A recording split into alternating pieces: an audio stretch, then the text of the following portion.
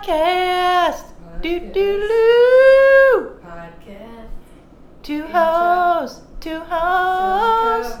Whorehouse on the hill. From The Delco. whorehouse on the hill. Woo, Oh woo. yeah, it's a whorehouse on the hill. Two Whorehouse hoes. on the hill. Two Don't hoes. roll your skirt too short. Everybody's gonna wanna be up in that shorts.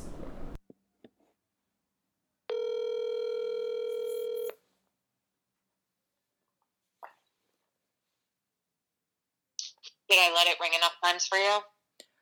Yeah, well, it rang once. Oh, so no. Well, no.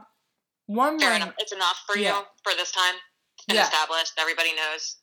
that I call you up on the phone for this podcast. Yeah, I do. It is pretty, though, essential of you, though, bro, that you do still continue to do it because it's really supporting the message of, virtual contact during these trying times of COVID. Yeah, speaking of which, how was your Thanksgiving? It was great, actually. My dad set up like a family Zoom call, which was really nice because we were able to have family members who like I grew up going to Thanksgiving with who no longer live in the area, like my cousins who like we were kids together, and like aunts and uncles and people from my mom's side of the family who may not have made it. So yeah, it was really cool that we could all connect like that. And I made a chicken in the crock pot and baked mac and cheese and a really crappy green bean casserole that turned out shit. But other than that, it was, other than the shitty green bean casserole, everything was very nice. How long did you guys talk on Zoom for? So my dad set it up as like a 2-hour sort of open house, like in and out, like sort of show up when you can. But most people ended up staying on for like almost the whole time. I would say we all were on there for like an hour and a half. Wow. But there was a lot of people. Like, there was a lot of people, like, there was, like, cousins I grew up with their kids, Wow. Calling in, like, their entire families, and, like, so there was a lot of people. It was nice, like, and you got to see people's, it was, like, people you maybe wouldn't be on a Zoom call with and that you haven't seen in years that you are your family. It was beautiful, really.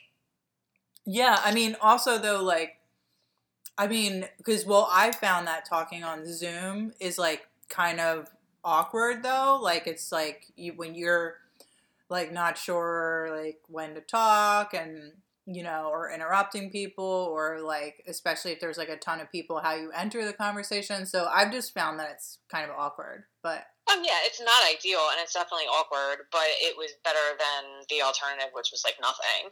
I'm impressed you guys did an hour and a half. That's, like... I was, too. Yeah, I was, too. And also, like, good on you and your family for social distancing on the holidays. I'm sure that was really hard for your parents. Yeah, it was hard for everybody, but I think especially my parents. I don't know if it's, like, that generation or if it's, like, their age, but it just seems to be, like, harder for them than it is for us. Mm-hmm. Oh, yeah. I mean, my mom didn't social distance. Yeah, a lot of people didn't. A lot of people. And, but it was kind of like, so my Thanksgiving Zoom experience was like, Gus and I we baked a lovely dinner. We had all the fixins. We didn't do, Gus is a vegetarian, so we did tofurkey. Nice. Which is totally fine. The only thing I miss about not having turkey for Thanksgiving is that it's like, the druggy feel, the sleepy turkey feel, like, I didn't get that, and I kind of like that. Yeah, well, we made chicken, but we used turkey gravy, and it was, like, surprisingly satisfying as, like, trying to pretend it was turkey. Oh, that's nice. I baked a pumpkin pie, and it was really good. That's awesome. So I was very proud of my pumpkin pie, and and it was a beautiful day, and we went out for a walk that day and everything. But yeah, it was beautiful. On to, like, the Zoom, though. Like, so our family Zoom was, like, 15 minutes, maybe 10 minutes. Yeah. And, like, so we go, and I knew my mom, like, was really upset about Thanksgiving and was, like, definitely going over Tom's, like, my brother Tom's house. Yeah. And I was kind of like, I was like, I guess that's fine, because it's like, you and Tom and maybe George would be going. And like, cause like, I know George doesn't care either about this whole everything with COVID. Yeah. And like, really, George is the one well, actually both of them, cause Tom does work at like restaurants and stuff. And George has kids and, Yeah. I just, whatever. But whatever, my mom like was not gonna have Thanksgiving.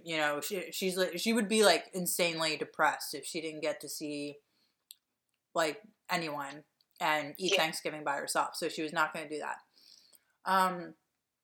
So, but what ended up happening? Tom had like. It was like Tom, my brother George, and I only found this out on fucking Zoom, live on Zoom in front of my family. So here I am, a sucker at my house by myself doing the social distancing. And then Tom gets on with my mom, my brother George, his friend Mallory and Eric, and her parents and their son. Like, and it was like, actually my Aunt Elle did make a face. Like, I was trying my best not to be like, yeah, I would have made a face. Yeah, my Aunt Elle totally made a face, but I was trying not to, but I was like seething. I was so pissed because like, first off, I know that these other two people work at high risk sort of jobs too. And also I felt bad for like my Aunt Elle and my Uncle Dobie. They're social distancing and not hanging out with their granddaughter, but like Scarlett, who's like only a year or so, and they have to see their granddaughter over a Zoom. Yet Tom's over here tackling and wrestling with his friend's 2-year-old son. Like, and it was fucking shitty. It felt shitty. It was really awkward and it felt really shitty. Yeah, that sucks. I'm sorry. Yeah, I actually shouldn't be airing this on like a podcast, but no one listens to this anyway. Yeah. So anyway, no one cares. My Thanksgiving family thing sucked, but I didn't feel bad. Like, for instance, like, because I did kind of feel bad not seeing my brothers and not being there with them. I did feel bad. Not okay. That's... Yeah. It hurt not seeing them, but then, but also the other thing was, it would hurt not to see everybody because I spend Thanksgiving with my cousins and my aunts and my uncles. Like, that's like my Thanksgiving unit. So it really wouldn't have made it. It still sucks. Like, I was like, it's not the same without everybody anyway. So I mean, I want to see them all next Thanksgiving. So like, I wish that they all just stayed home, but we'll see what happens, I guess. Yeah. I mean, seriously, well, that's the position that you put me in, so I don't give a fuck. Like, if you're not going to protect yourself, like, if you're going to walk basically, like, down a busy highway, go walk down a busy fucking highway. And, like, I can't be that upset, can I? If you get hit and killed. Like, I don't know what to say anymore. It's frustrating. And people, again, like, continuously are just, like, really, like, ignorant and just, like, about the realities of this. And I just, and there's so many people that are out there that are just complete denial of this virus and like anti-maskers and stuff like that. I mean, part of me can kind of see that, like, I guess if you live in the middle of nowhere, but we've seen that people in the middle of nowhere because of this, have actually gotten into trouble with COVID because they don't believe it. And then there's like outbreaks in the middle of nowhere. Yeah, it's going to go everywhere. Every single human being on this earth is susceptible. It is a novel virus. When they say novel coronavirus, that's what that means. It means none of us have ever had it. We are all susceptible. We're all at risk. And eventually it will get to every single motherfucker on this planet. Mm-hmm. Because that's just what will happen. Like, unless we do something about it and then come up with a vaccine. That's it. Yeah. But in any case, whatever. So, I hope everyone doesn't get COVID. That was at my brother's. But he did say, so my brother said that they were wearing masks all inside, and they ate Thanksgiving dinner outside. But obviously when they were there on the Zoom call, they weren't wearing masks. No one was wearing masks. So, well, there you go. Like, 15 minutes, no masks, close contact. You guys all have COVID if one of you had it. That's it. I mean, maybe one of you didn't. Maybe one of you didn't. Yeah, it was frustrating. I'm actually like, I'm really just want to avoid, like, talking to them until Yeah. I'm, like, not as pissed. But, you know, whatever. But Gus and I had a really nice Thanksgiving dinner. Anyway, Good, so, I'm glad. um, Yeah, for some reason, we're all supposed to, like, respect each other's feelings about this COVID thing and the social distancing, which is, you know what, again, like I said, it's fucking bullshit. Like, I don't respect you.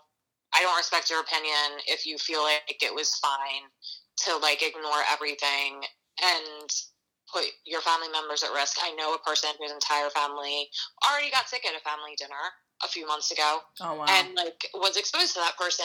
And, like, it's just that's how it's spreading, and like it's just I'm frustrated right now. Like, I don't actually like hate people that saw their family members. I understand why they felt they need to do that, but like I'm just saying, in a couple weeks we could really be regretting our decisions. Mm-hmm. Like with deaths. Oh, like, I mean, well, like somebody you went to dinner with could die because of you. If I swear to God, if my mom gets sick, I'm gonna be like so fucking angry at my brothers. I know, and it sucks because like all of them entered into that decision willingly. But like, yeah, I would feel the same way. I know, especially because you didn't go, and like that's part of it too because you wanted to go. Yeah, like, of course. That's the thing. It's like it's not like people don't like care. It's not that it's not that the people who are social distancing are like want to not do the things. It's just that they feel that like keeping people alive is worth it. I mean, I think like if the city comes out with a mandate saying that, you know, to not do this, then I mean that's something I take seriously. Like, right? I don't know. Well, recently too, like I was listening to the COVID update for Philadelphia. Yeah. Last week, and someone asked like, so what are all the surges coming from? What's the surge coming from now? And someone asked if it was from the mass celebrations from Joe Biden winning. I'm sure it was. Yeah, I'm sure it probably was. Well, the health inspector dude said, well, no, nobody said that. He said most people have said that it was from going to parties on Halloween. Huh, interesting. But I was like, you know what? People would lie because, you know what? I know, like, when I got tested, the last time, like, when I was out doing in the Black Lives Matter protest, and there was people saying that there was, like, paranoia about getting tested if you say that you were... that you were at the protest? Yeah, that they would withhold a test from you. There was, like, rumors going around like that. Yeah. So I lied and was like, oh, I'm getting tested because I clean houses, which is not really a lie. It's like true. Yeah. But at the same time, I was getting tested because I had recently been in a mass protest with like frickin' 20,000 people, you know? So, but once again, I do want to point out the positivity rate when I was out protesting was at like 3 or 5%. Right now, the positivity rate is at like 11, 12%, which is like fucking insane. That's a lot. Yeah, I think it's like feels so normal now that people really are just like, oh, whatever. But like, it's like so much worse than in March when everyone was freaking out. Like, it is so fucking bad right now. Like, just be careful. Like, don't go out. It's fucking not even nice outside. Like, fuck that. Order your gifts online. I'm not doing presents this year. I'm making presents. I'm just like, I think that's a good idea.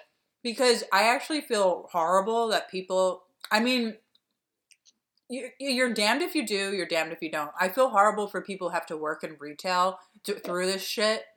Yeah. And it's like really fucked. And it's also when we talk about the city closures and all the malls and the retail are open, but all the museums and the libraries are closed. What's that tell you? It's because they need them to like make money. So like, and you know, they need Walmart to make its money. They need like Target to make its money. So they're leaving all of those people exposed and at risk just to make, you know, their fucking Christmas money. Yep. So I don't want to like support that. You're right. I know, I really don't, and I'm actually like gonna make an effort to abstain. I mean, I'm definitely not buying Christmas presents, but I mean, like, not go to those stores at, like, all. Yeah. Although I am an Amazon Prime member, so. Well, that's the thing. Like, I'm basically going to be probably ordering most of my gifts from Amazon, which I realize is just everything I say, I can just shove it right on my ass because I have Amazon Prime. So. Yeah. Well, why even get a bunch of presents? Because are you thinking you're going to see your family at Christmas? I'm going to drop them off to them. Oh, yeah. Like, oh, my God. My dad especially. Like, are you fucking kidding me? Like, there's no, like... Yeah, no, there's going to be, like, some sort of... I'm definitely at least dropping off gifts. Yeah. You know, I don't plan on, like... I'm not going to, like, go in or spend time or eat with my family at this point, but, like, yeah, like, I do want to, like, wear a mask and go there and drop something off to them. Like, there's really, like, as much as I, like... Well, I mean, my main concern is that I go to work still, and I'm still exposed to a lot of people, and everything is a million times worse now, and I don't want to expose my parents. But I feel like dropping off gifts is safe. Oh yeah, and my job is, like, really stressful right now because, like, it's just insane. Like, I mean, in the city of Philadelphia, we're averaging, like, 1,200 positive cases a day. Mm-hmm. Yet people need me to clean their houses for them, like. And I actually, like, got into an argument, like, so, because there's someone that I follow on Twitter or on Instagram, and they posted, like, oh, I just pre-cleaned my house for my cleaners, and, like, so they're getting their house clean, like, and there's somebody who I consider a peer of mine in the height of a pandemic, and I just commented, I was like, you know, as someone who cleans houses, I wish people would cancel their cleanings. And if you really, like, cannot cancel your cleaning for some reason, you can't live without having your house cleaned for, like, a month or two, then you should leave the house when they get there. I mean, that's fair. Like, it really is. It's like a couple months. Like, it's a couple months. You're going to miss, like, 2 or 3 cleanings. Like, or you really can't miss 2 or 3 cleanings until it's safe. Like, what the fuck? Anyway, it's really aggravating, and I took off 2 weeks to work because I'm starting to, like, resent the people I clean for in a way that's, like, just disturbing and not okay. And I told my bosses that, too. I was like, look, I resent the people I clean for, and it's not cool that I'm feeling this way. Yeah, I think that was grown up of you to be like, hey, like, I need to step away. Yeah, I think that was good because, yes, I can see why you would be resenting the motherfucking people who, like... I'm not even going to start. Well, and the thing is, it's because as far as, like, class goes, like, they're so separate from us, from working class people. They don't stand at all. They don't get it. They're not even thinking. That's how a lot of our clients are, too, and it is... I mean, that's why, like, I feel like as an artist, sometimes especially on social media, I kind of mix with upper class people, like, for instance, this person who's getting their house cleaned, and that's why I fucking commented, because I don't think that this person is a bad person. They don't know. Why would you know? Like, because we are so separate. Yeah, and it's disturbing how separate we are, how disconnected they are, because I mean, imagine it's no how our country is so fucked and doesn't give a fuck about like, for instance, the city of Philadelphia, 24% of our population lives in poverty. 24%. That's a quarter of our goddamn population. And it's like, it's frustrating because you can't get people to fucking care. No. And the reason why is because they're so disconnected. Anyway, then somebody commented underneath my comment, they said, I don't know. They were saying something like, I'm not trying to, like, offend you or in any way. But what do you want people to do to cancel? Like, if they cancel, like, because then, you know, how will you make money? Right. And I was like, I told him, I said, well, you really need your house cleaned during a pandemic. You need to ask yourself that. Do you really need your house clean? Okay? Right.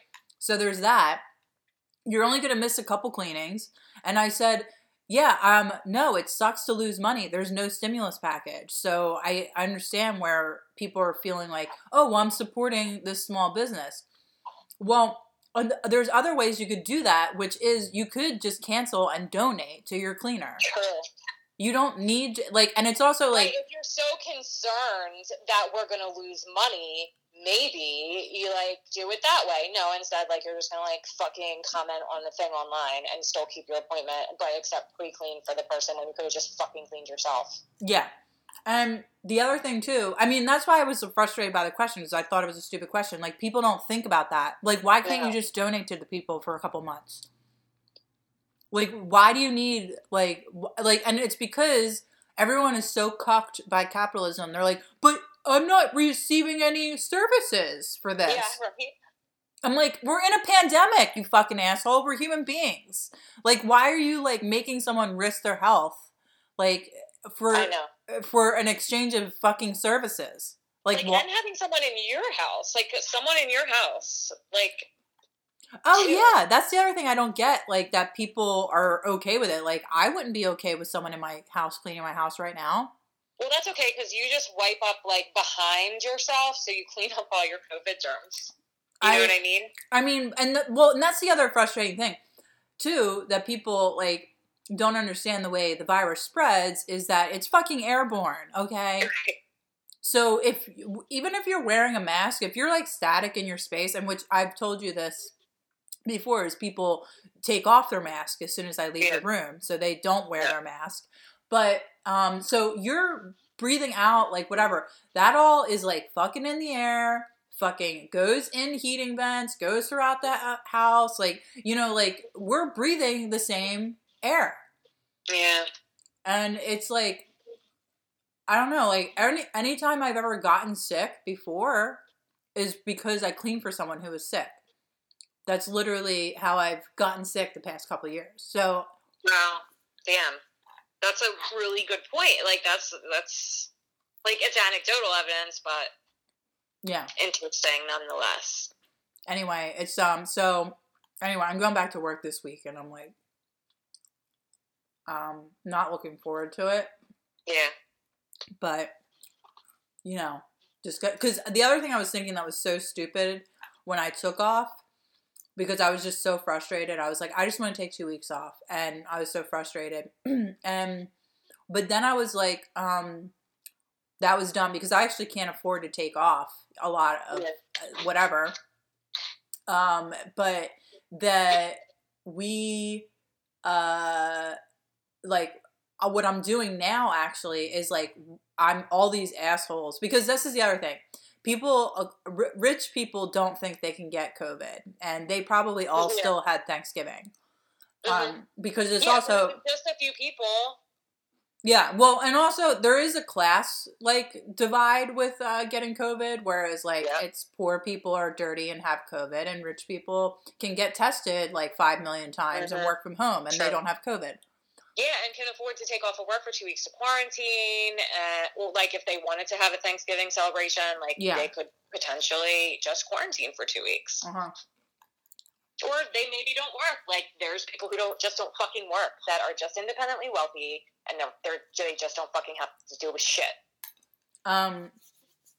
Anyway, but I was like thinking of that, and I was like, well, so now I'm actually going back into work after everyone's been at Thanksgiving. So, because there's going to be another surge of cases. I know. That's how I feel right now. It's gross. Yeah, there's going to be another surge of cases because of Thanksgiving. Yep, and then Christmas, yeah. Honestly, like, I'm more into Thanksgiving than I am Christmas. I know that's problematic of me. No, fuck that. Thanksgiving's great. Like, there's no pressure. It's just about eating and spending time with your family, which is really what Christmas should be about. Instead, Christmas is about fucking going to the mall and, like, capitalism and making money and, like, people pressuring each other to spend money, which is, like, fucked up. Yeah. Like, I would be fine with no gifts ever. Like, but I wouldn't feel comfortable doing that. Like, yeah, I could make gifts, but, like, let's be real. I'm fucking too lazy to do that. So, I'm not going to not give gifts to people who give me gifts. Like, it would have to be, like, everyone deciding, like, in my family at the same time, like, we're just not going to do this anymore, which would be fine with me.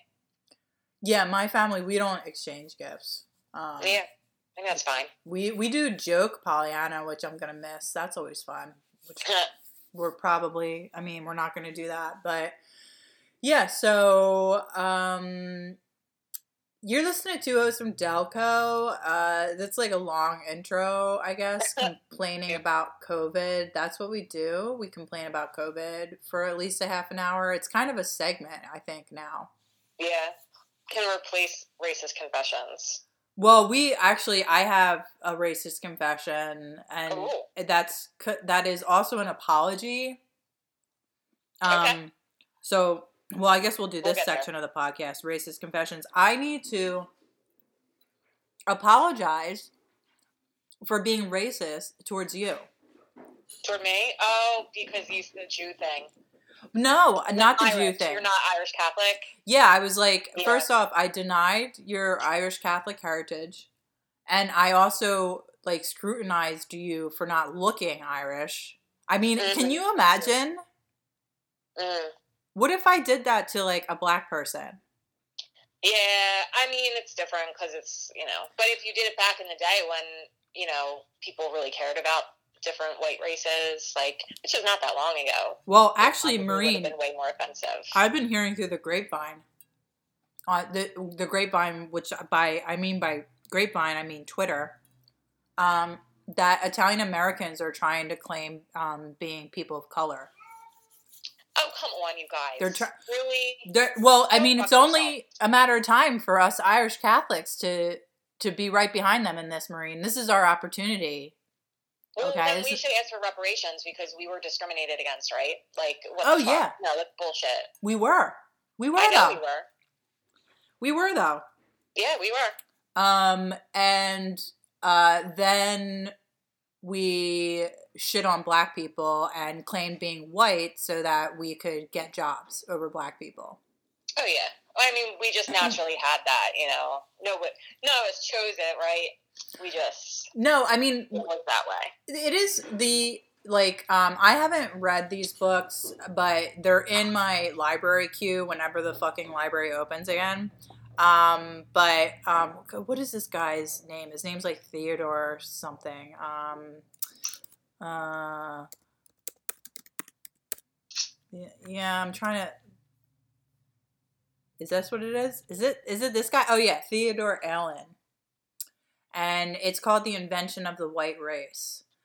And it's pretty much about the history of like when the term like white person was like first used and what its purpose was used for. And a lot of it has to do with like wealthy elites trying to control the working class in a way, and by giving them the white race identity, making them feel or like better than black people. Yeah. In a way to, yeah, like, so it's kind of like, and also in a way to cause division between workers, between black and white workers. Exactly. So the white race is an invention. Like being white is not like a thing. But and that's why I mean like Irish Americans like totally tried to jump on the being white bandwagon, and so did Italian Americans because they wanted jobs. And right. I feel like Italian Americans and Irish Americans were kind of treated the same, I think you're right. Yeah, like as far as like being looked down upon by the elites. So I don't know. I think it's interesting that now Italian Americans are trying to claim that they're people of color. Yeah, I mean, come on, you guys. Come on. Just get real. I mean, one of my other Thanksgiving traditions, inadvertently, like, we don't really watch it, but it's always on in the background, is The Godfather is always playing on, like, TNT or something like that. Yeah, that makes me think of your family, The Godfather. Yeah, why is that? We're not in the mob. It makes me think of your family. We're not in the mob. I feel like, huh? Do you think we're in the mob or something? Oh, yeah, I think that your entire family is in the mafia. No, I just remember you always liking it, Beth. I don't think that your family's up to anything illegal. I fucking promise. Yeah, that's good. Good. Your family. Your family. Anyway, but yeah, no, I love The Godfather. The Godfather is one of my favorite movies, and I ended up watching the whole trilogy on Thanksgiving and then on Friday, on Black Friday. Nice. And yeah, no, I love The Godfather, but you know, that also, I think The Godfather has a excellent kind of Italian American like history, or Sicilian American, whatever. Which reminds me too that another reason why I need to apologize to you for racist confessions is because, Bubby, what? Well, you already ate, and now I'm doing a podcast, so I can't. He wants to play. Here comes Peck. Anyway, sorry, that's me talking to my cats. Please tell me more of how I've been victimized. I fucking love this shit. Oh yeah, so while I was scrutinizing you for not looking Irish Catholic, I realized that you know what you do look like. You look Black Irish. You're Black Irish. Huh. So yeah, with it's just like brown hair, dark eyes and stuff. Yeah, Black Irish, but Black Irish actually is like literally Black Irish, like Black people like mixed together.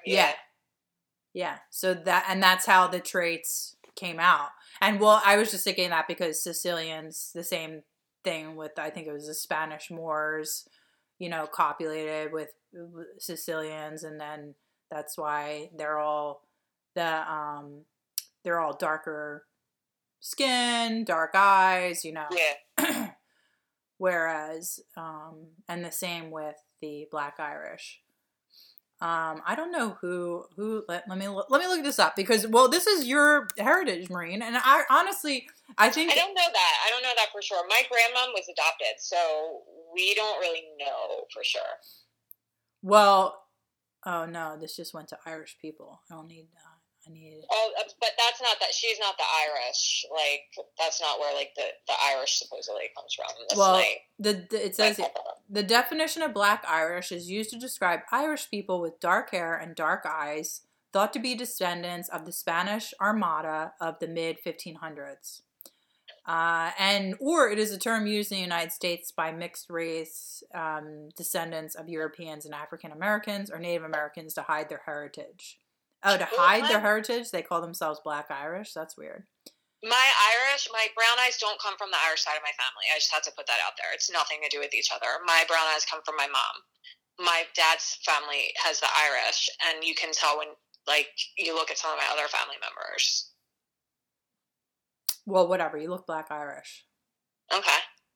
Not the first person that said that, but yeah, it wouldn't fit because my mom's color eyes, like my eye color is from my mom, and I don't know where she got that eye color. Oh, one of my celebrity doppelgangers is pictured here as being Black Irish, but I don't consider myself Black Irish, but maybe I'm Black Irish too.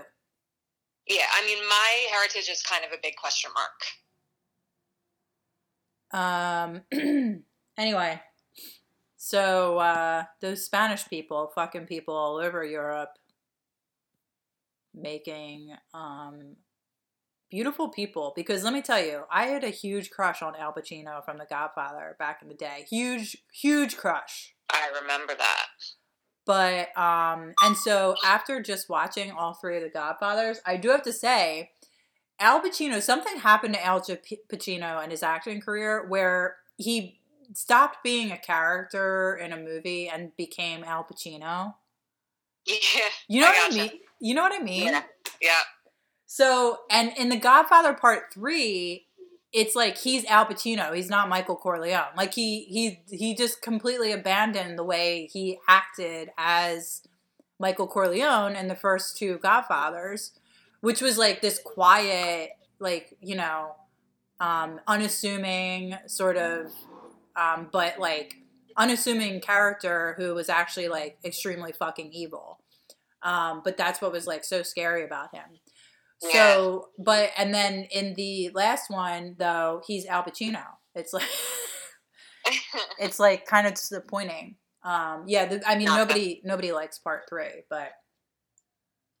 Yeah, I'm not, I've seen parts of the Godfather movies. I'm sure that I've even sat through them, but, like, I don't even, just not into it. Well, I do have to say, upon my, because I haven't watched The Godfather Part 3 probably since it came out, like, forever, which was, like, 20 years ago. So, and it's because it was, like, I remember seeing it and being like, this sucks, oh my god. I can't believe, it's so sad that this is a part of The Godfather. But after rewatching it, I still think it's, like, not good. But I actually liked Sofia Coppola in it. Because I remember everyone hated Sofia Coppola, who plays Michael Corleone's daughter in it. And they're, like, a major character. And so it was, like, disappointing to people because everyone was saying she was such a bad actress and all this shit. I actually liked it.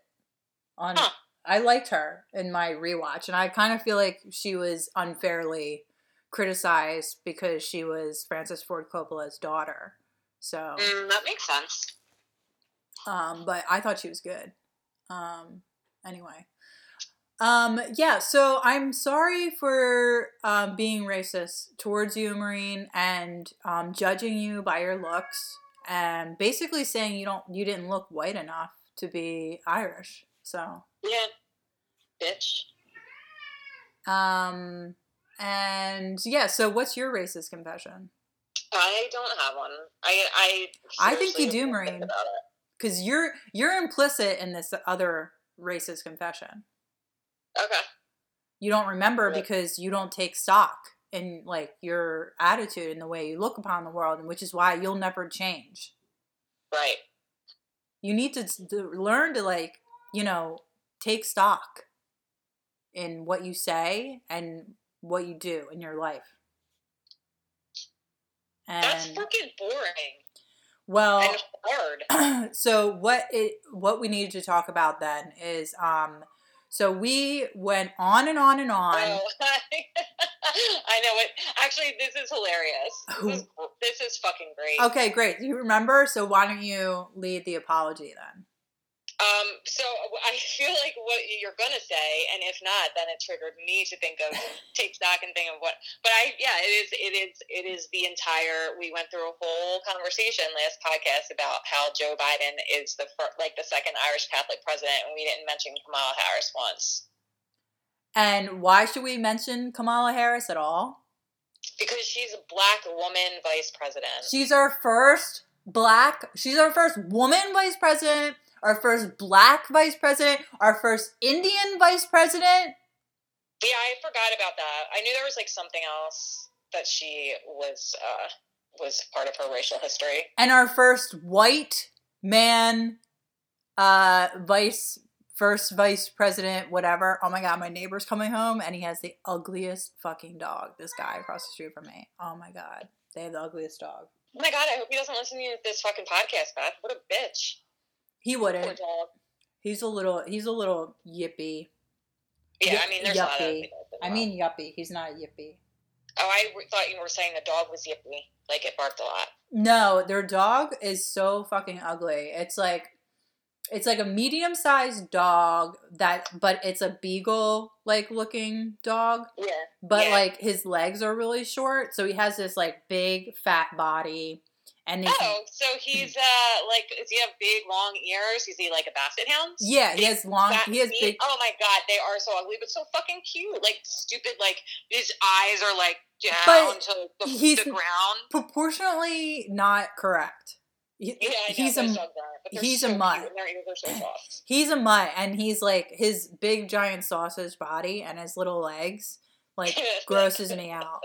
And they're not even little legs; they're like medium-sized legs. I know, like fat, like oh god. I'm like, that dog is fucking ugly as shit. Oh my god. And not even cute ugly. I'm sorry, because I get cute ugly. I totally get that. No, this dog is not. And like vet techs, I'm supposed to be like, they're all cute. No, there's some really fucking ugly ones. Like, no, it's like a miracle they got adopted. It's like crazy. Yeah, it is. Most of the time they get adopted because someone feels bad for them, or they have like a great personality. There's another dog around here that's a poodle that doesn't walk right. He walks with a limp. Idiot. Fucking gimpy. I know all the dogs. I know the dogs in my neighborhood. Yeah, I mean, that's the best part of neighborhoods. It's the dogs. Just as long as they don't piss on my tree.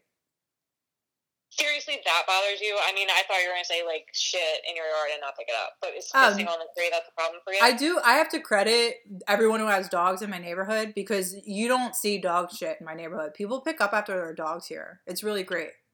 Yeah, I feel like that's, like, I think at this point it's pretty much, well, at least everywhere, like, around us now. Because it's, like, really, like, because I've had conversations with people, it's, like, super embarrassing if, like, you're out with your dog and you're not something to pick up the poop. And then, like, you just are like, oh, my God, someone's going to see me and think I just, like, don't care and left my dog shit here. Like, I found it and found, like, the plastic bag from, like, newspapers. Because, like, you can't leave your dog shit there. Like, that's, like, one of the worst things you can do as a neighbor. It's a fucking asshole thing to do. I'm glad we've finally shamed dog people to the point that they stopped doing that. Yeah, all the Karens. Thank you, Karens. Thank you for that, Karens. You're not all bad. But like, but when the dogs though, the one thing is if they piss on our tree too much, it'll die because it's a baby tree, and it's like actually the tree we have is good in acidic soil. It's like fine, but there is limits to what it can handle. So, yeah, the entire lawn out front of the vet hospital is dead. They had to replace it with like AstroTurf because all the dogs were pissing on it and it just is dead. Yeah, that sucks. So that's the only thing. But the thing is, most of the time, I haven't caught a dog piss on our tree yet. I did make a sign. But I decided not to put the sign out because I think dog people just get so fucking offended, and I don't want them to think we're like... It would be offensive to dog people, I guarantee you. Oh, yeah, it would. And it was literally, my dog peeing sign was literally, it didn't say, don't have your dog pee on the tree. It said, dog pee is bad for the tree. That's literally all the sign said. I feel like maybe if you put something out there that was like... this is this kind of tree, and it needs this pH. Your dog's pee, like, makes it die. Like, maybe if you were a little more specific, people would be like, oh, okay, I see why. Rather than, like, you just thinking that you don't like the dog pee out front on your tree. But, yeah, what you're saying is completely valid, and, like, yeah, it's true. So maybe I don't have a dog right now, but as dog owners, maybe we should be a little bit more mindful of letting it piss just on a tree. Yeah, but also I get, like, where the dog's supposed to pee. You know, but, I mean, they could pee on a fire hydrant. They could pee on the sidewalk. They just shouldn't pee on people's trees and bushes and stuff because... Yeah, they can pee in the grass on the... Yeah, it's fine. They're fine. They can just pee on the grass. And also, it's like, if all the owners tell their dogs not to pee on the tree, the dog will stop wanting to pee on the tree. It's you are in charge of your dog. And if that's true. Like, if you train your dog not to piss on trees, your dog will know not to piss on trees. This is true. Just train it to be in a certain spot. Yeah. Which is not always that easy. But I have, like, when I've seen dog walkers, like, but I get half and half. Like, one time someone's dog was up sniffing, and I was like, it's bad for the dog to pee on the tree. And the guy was like, oh, sorry. And I was like, no, I mean, it's okay. I'm just letting you know. Like, you know, just so you know, it's just not good for the tree. And he was like, oh, I'm sorry. And that was fine. But I still felt like he was getting yelled at by me, which I totally did not want to make him feel like that. Yeah. And then the other time, and this is like some bro fucking dude was like walking, and his dog was like sniffing our tree about to piss on it. And I said, please don't have your dog pee on the tree. It's bad for the tree. And he wasn't going to pee on it. And oh, yeah? Really? He's really in tune with his dog. Yeah, and I was like, he was like, he wasn't going to pee on it, and he didn't. And I was like, okay, he looked like he was going to pee on it, and then I was just letting you know to not let him pee on it. But okay. And he was just like, like he was like really mad at me for like pointing it out.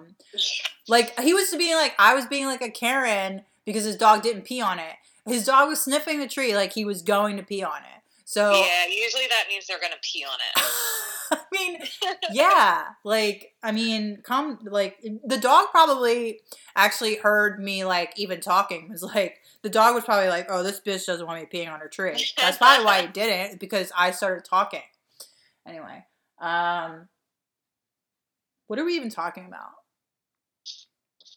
Oh yeah, so I would like to apologize for spending a whole podcast talking about how awesome it was that we had another Irish Catholic in the White House and completely ignored the fact that Kamala Harris is a black woman and the first black woman vice president in the history of the United States.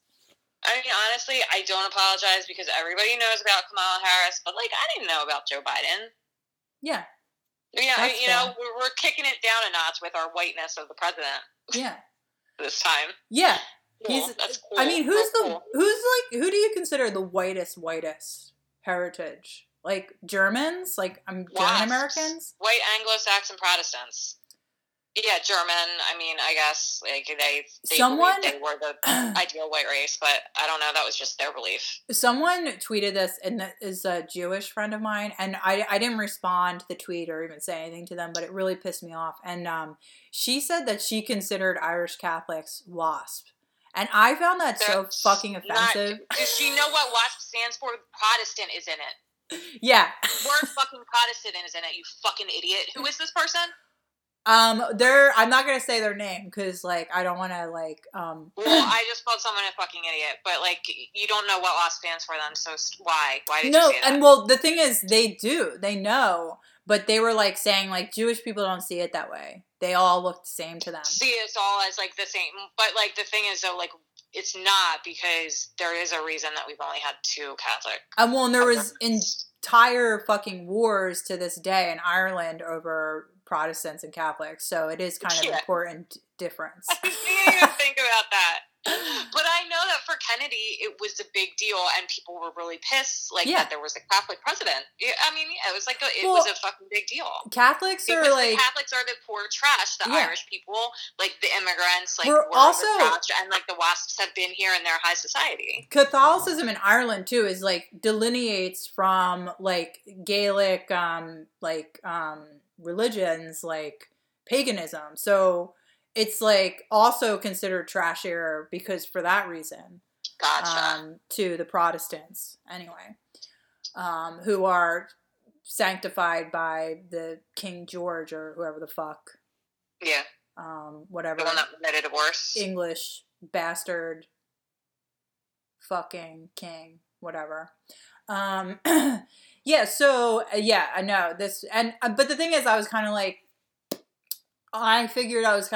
well, Jewish people, I think of all of them as rich, wealthy people as well, so maybe I'm racist towards Jewish people in that way. Well, I mean, that's the thing, Jewish people, there's a term called mainline Jews, which is not as offensive as far as I know, it's just the people that live on the main line. There's a lot of Jewish people, and, they all vacation. My understanding is that part of the reason a lot of Jewish people are wealthy is that, they don't have this idea that some of the Jesus religions have, which is giving all your money to the church, or just focusing, not staying poor and focusing on the afterlife, because for them it's not like that. There's not a heaven to get to. They focus on making the earth that we're on a better place. So they focus on accumulating wealth for themselves and also spending money on charity. That's how it's been explained to me. It was explained to me that by a college professor. But Catholics do charity and shit. Yeah, but he's saying it's a different, if for Jewish people, it's okay. It's not sinful to accumulate wealth. For Catholics, it you're supposed to it's a virtue to be poor. You were rich in the soul, I mean, you're poor in money. That's literally what Jesus. That's literally what Jesus taught. Yeah. Yeah, Jewish people don't. That's not really a thing as much. So I'm sure that there is some part of you're supposed to give your money away, to make the earth a better place. It's just not as focused on it's not as focused on it's okay to be poor here because we have this richness in the afterlife. It's not this stuff that you hear at church on Sunday when they're trying to take your money. there's this I don't even understand if this is parody or not. This institution called PragerU. So I feel like I've Prager, heard of this. I think it's a real thing. Prager University. It's an American media company that creates videos on various political, economic, and philosophical topics from an American conservative or right-wing perspective. So, okay, so it is a real, I guess it's real.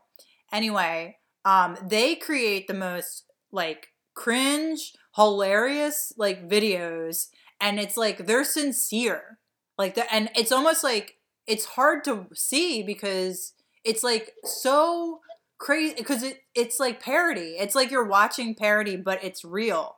And it's so uncanny. I know what you mean by that. Yeah, I've seen certain videos like that. It's uncanny. So a new one they did this week, and just like a little bit about Jesus, like Jesus' teachings when he was saying like you know, like the poor people are actually more pure of heart, and that, you know, because of that they will have a rich afterlife. I mean, he was literally saying that because at the time, it was like at the time, like those were the people he was preaching to, first off, and the wealthy people were like the fucking assholes. Well, they still are, but so to like talk about the richness of afterlife is meant to be a comfort to them. In any case, not to be whatever, but the PragerU came out with this video recently talking about Jesus being a socialist, and like, but they did this video where Jesus was a socialist, but he wasn't in a sense where he helped this like homeless man start a small business. And wait, so like the Republicans? Yeah. So the way that even though they don't do shit like that, like that's actually crazy to them. Like we're really discouraged. Yeah. But discouraged in our society from starting a business. Really, and I swear, you know what? I think Jesus helped the guy start an olive oil company, which kind of reminded me of The Godfather. I'll just do PragerU socialist Jesus. Well, because Jesus is from, you know, a time when all they had were sheep and olive oil, basically. So. I'm gonna play it.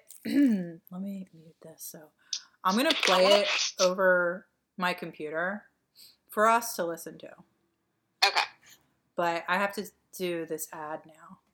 So we're gonna listen to an ad on the podcast. Are they gonna play us? A socialist? Here we go. Well, if socialism is nothing more than being kind to other people, then you might think the answer is yes. But you can be kind to other people and be a capitalist. Real quick, I just gotta say, you have to look this video up, Maureen, because just from the start, this old man's here talking in a suit and everything. It looks like a Tim and Eric video, because you know how Tim and Eric like get older men like that are wearing exactly what you mean. Yeah, and they're wearing like, they look like corpse painted, like they're wearing too much makeup. This is it. This is what this guy looks like. Okay, sorry. John D. Rockefeller probably gave away more money than anyone in human history. Oh my fucking God. And started all the wars, and it's like it's all blood money. It's all fucking blood money. A capitalist. Bill Gates and Warren Buffett have given away millions too. To get an accurate answer to our question, we need to define socialism. Socialism is the concentration of power into the hands of government elites to achieve the following purposes: central planning of the economy and the radical redistribution of wealth. Jesus never called for any of that. Nowhere in the New Testament does he advocate for the government to punish the rich or even to use tax money to help the poor. The rich, go fuck Nor yourself. does he promote the ideas of state ownership of businesses or central planning of the economy. In Luke 12, Jesus is confronted by a man who wants him to redistribute wealth. "Master," the man says to Jesus, "tell my brother to divide the inheritance with me." Jesus replies, "Man, who made me a judge or divider over you?" And then he rebukes the man for being envious of his sibling.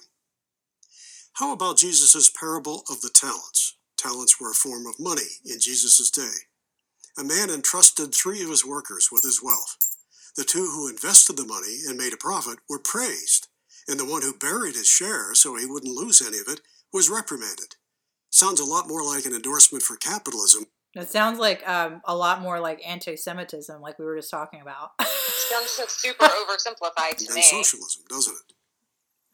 Yes, Jesus spoke of the difficulty for a rich man to enter heaven, but not because having money is evil. It's not money, rather it is the love of money, the New Testament tells us, that leads to evil. Jesus was warning us not to put acquisition of money and material possessions above our spiritual and moral lives. Was Jesus promoting oh my god, this is a 5-minute video. It's boring. Yeah, I'm gonna stop. I can't listen to this anymore. But I didn't get to the part where he helps a person start a small business, which was the one infographic What's the video called? Was Jesus a socialist? Was Jesus a socialist? I mean, I feel like probably not, because I don't know that was a thing then. Oh wait, here. Okay, I'm gonna skip to the part where he helps the guy start a small business. Okay. I mean, what about the thing? What about the Fury in the Temple or whatever? Like when he like flips over. Oh, the table, they're just gonna skip over that. Yeah. Because like separation of church and state, I feel like was actually honestly all of this is like a mute argument to me, because I don't really fucking care about what the Catholic Church or Jesus, as taught through the Bible, is supposed to make me be in my life. Like, no. Anyway, but Jesus never endorsed the forced redistribution of wealth. That idea is rooted in envy, something that he and the 10th of the 10 Commandments railed against. Most importantly, Jesus cared about helping the less fortunate. He never would have approved anything that undermines wealth creation. And the only thing that has ever created wealth and lifted... This is like super like confusing on purpose. Like, for children. You could see the graphics. Like the homeless guy is like this white dude with soot all over his face. This graphic. It's like masses of people out of poverty. It is is free market capitalism. He helps them start an olive Read the oil New business. Testament. The plain meaning of the text is loud and clear.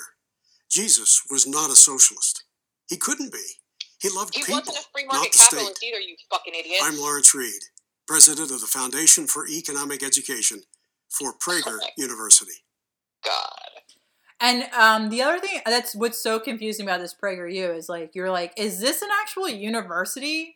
Because it's not. It's like just some fucking. It's like the Lincoln, whatever the fuck, Lincoln Project people. Mm-hmm. It's like it's just propaganda pushing, which is like, I mean, it's interesting that there are like these. Because like meme creators, like meme pages on like Instagram and all that kind of shit has kind of propagated this form of content consumption to the point where now there are like these media companies like PragerU or like the Lincoln Project that like their trade is to create propaganda through the meme and distribute it on the internet to misinform people one way or the other. But it's disturbing.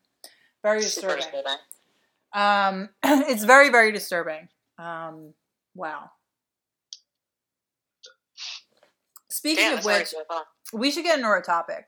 Even though yes, because I can't wait. Because we've been talking for like an hour now.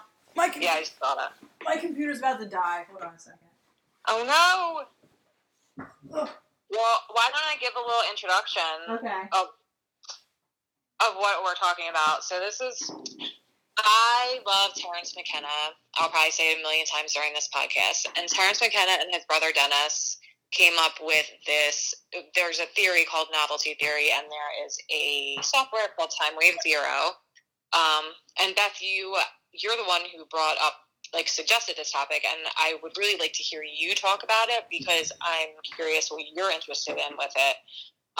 This is a concept that I was introduced to like in the 2000s, probably during the time when like if you were into that sort of thing, like you might be into the 2012 Mayan prophecies and things like that. So like my mom introduced me to this idea that was brought forward by Terence McKenna, his brother Dennis, and actually I have it in front of me. There was a book called The Invisible Landscape that was written in 1974 where he like introduces the theory. And so That's like with his brother too, right? That book. Him and Dennis. Yeah. Dennis McKenna. So it was like their theory together, and then they made a software to calculate the actual time wave. And what the time wave is it's based on the I Ching. And what I have heard is that it came to Terence McKenna in a trip, like the initial idea, because you can't talk about him without like talking about psychedelics. But so I don't know to what extent or how it like appeared to him. I just remember seeing that recently and being like, it's weird because like to me, I'm like, oh, like now, well, I can't even like give it any weight or whatever. Because he tripped this, but like it's this very interesting concept about how novelty and this idea of novelty, meaning there's novelty, which is like a lot of new things being created at the same time. Like right now is definitely a period of high novelty. Things are crazy, shit is unusual. There's a lot of novelty. It's almost self-explanatory. And then times of low novelty is like the dark ages, where just like everything is boring and nothing changes for a long time. Power structures don't change. Things just like go on as they are. Like a time of war would be like high novelty. Because like there's a lot of shit going on. And then ultimately, he calculated this using the Time Wave Zero software and calculated like part of the novelty theory is that there's an end. There's not necessarily an end, but there is a certain point where it just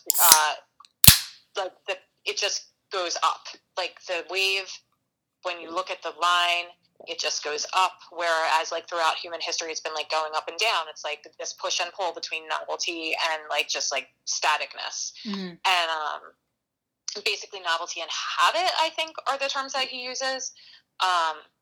So the date that was calculated by the software essentially was the 2012 Mayan end date for the Mayan calendar. So there was like a lot of people who were like into this idea, like, wow, that's interesting, that's the same date. Obviously we're past that date now.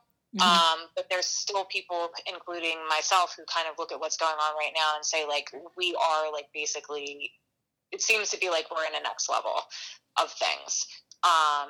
Is that true? Who the fuck knows? That's one of my favorite part of Terence McKenna is that like anything that he presented, like he was always like, I don't know, I could fucking be wrong, but like here's all these like reasons that I could be right and like why it intuitively makes sense. So that's, I don't know, that's my quick introduction, which is like you could do like an entire podcast series on just this. Yeah, and I wish there was more lectures from him on Time Wave Zero because I definitely was seeking out Terence McKenna's lectures. He's a very charismatic lecturer. Yeah, I love his lectures. Which is why I think he was like so popular, more so for his lectures than his books. But I mean, obviously his books were really popular as well. But there's a lot of his lectures that have been published or that like you're able to consume online pretty much are about psychedelics and not about so much about Time Wave Zero. There's like short segments of it because like he said that this came to him in a trip. And I don't think like I really like that one article you shared with me from Scientific American. Which talked about like him discussing like the fact that psychedelics like are part of like his scientific process, and it being like considered like because of that it's because of the rigidness of science practicing, it's considered like illegitimate, which is like kind of like unscientific to consider something illegitimate, like in a sense where it's like outside the norm of, you know, what is deemed scientific by institutions or corporations or, you know, what have you. Yeah. So, and because of that, and because of that shortcoming, like I sense him as a scientist was like frustrated by that because without like this freedom of experimentation, like that's actually stymies growth and understanding and all those sorts of things. But yeah, I was So I was disappointed trying to find him talk about Time Wave Zero more. And like, yeah, and I kind of like would read all the articles, but I mean, honestly, the science is like way over my head. I mean, the way that I understood him talking about the I Ching and how, excuse me, he used it in Time Wave Zero is that the I Ching is like basically like, and this is how he describes it, like a bunch of great thinkers got together and were like thinking of like all the possibilities that could happen on a timeline, and they got together and they all came to the conclusion that no matter, there's 64 possibilities, there's 64 ways a situation can go in a timeline, that like mathematically, like that's, and it makes sense to him as well mathematically that, you know, of all the possibilities of something that can happen, there's 64 probable ways it could go. So, which, you know, I find interesting as well. But my thing with the Time Wave Zero and why I was interested in it is because I've always like the, you know, the theory of relativity and time, whereas like now in time it feels like time is actually speeding up, and it's not so much like, and Terrence McKenna talks about this as well, like when you're a child, you know, an hour is like an eternity, and as you get older, time goes faster and faster and faster, and that's because time is more than just you know, this like calculated like 60 seconds, you know, 60 minutes is an hour, blah blah. It's more than just that. It's also, time is like our experience of it. And but I feel like now time is accelerating like even faster for like everyone, because that's what I think too. Yeah, because you can feel it because of the amount of novelty that is happening on our timeline. Yes. And so that's why I was like really interested to think about this Time Wave Zero. And also the other thing with Time Wave Zero that Terrence McKenna talks about is like when people are like, oh, it just, you know, it just shoots up and it's something's going to happen in 2012. Something could have happened in 2012 and we just don't know about it. Well, so for him, and I want to get into this a little bit, and I do have something I want to read. Yeah. But like, so I've heard Terrence McKenna, and at this point in time, this makes more sense maybe even than when he was talking about this stuff in the 90s, but he really believed that it was going to be like the internet, AI, and I mean, there's quantum computers now, so it's like, the thing is like, it is an approximation, like, because we're talking about a 4,300 year cycle, but like, so it would have been like around 2012 that like everything like really accelerates. And like, what is it? Well, like, what is the transcendental object at the end of time? Well, so in Time Wave Zero in language, Terrence McKenna says, Alfred North Whitehead proposed that history grows toward what he called a nexus of completion. And these nexes of completion themselves grow together into what he called concrescence. A concrescence exerts a kind of attraction which can be thought of as the temporal equivalent of gravity, except all objects in the universe are drawn toward it through time, not space. So again, it's that idea of like time being like the basis, not space. As we approach the lip of this cascade into concrescence, novelty and completion, time seems to speed up and boundaries begin to dissolve. The more boundaries that dissolve, the closer to the concrescence we are. When we finally reach it, there will be no boundaries, only eternity, as we become all space and time, alive and dead, here and there, before and after. Because this singularity can simultaneously coexist in states that are contradictory, it is something which transcends rational apprehension. But it gives the universe meaning because all processes can be seen to be seeking and moving in an effort to approximate, connect with, and append to this transcendental object at the end of time. So he believed we were like being pulled toward this. And the closer you get to it, like the faster thing goes and the things go and like the more novelty. But does anyone really like know what it is? No. But all we know is like shit gets weird.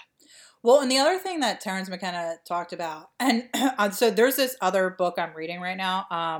It's called Chaosmosis by Felix Guattari, who is a French psychologist, philosophical thinker. And honestly, so to extrapolate on Chaosmosis, I just can say I barely understand what I'm reading. It's very complicated reading. And also, he's like a creative individual, so it's also like he makes up words as well. So, I was even like, shit, I don't understand this book at all. I was gonna go look to see other people writing about it to like maybe get some understanding of it. And what I read was everyone not understanding it. So, well, that made me feel a little bit looser and like, okay, so just like read this and like soak in what you can. But one thing, and Chaosmosis is about it's our understanding. It's like your understanding as an individual of like the universe and how like media is like manipulating people psychologically, and ways to break away from that psychological like torment, and it's like basically that's the crux of it. Like it's your place as a human being amongst all of this like bullshit. And he talks though a lot, like I'm in a chapter now, like the first chapter was on subjectivity, and this chapter that I'm reading now is about like machines and our relationships to them. And AI is like a big part of that. And one of the things that he talks about is that machines are like have like the same kind of evolution and timeline as a human being, because like we built them. So like a machine also is like born and dies and deteriorates and dies. Right.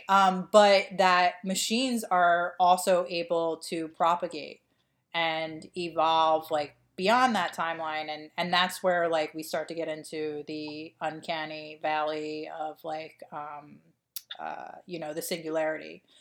So, in any case, but one thing he does talk about too is that reminded me of Terence McKenna is the idea of like, Terence McKenna talked about this too, is like time moves in a wave, and one of that points is that history repeats itself.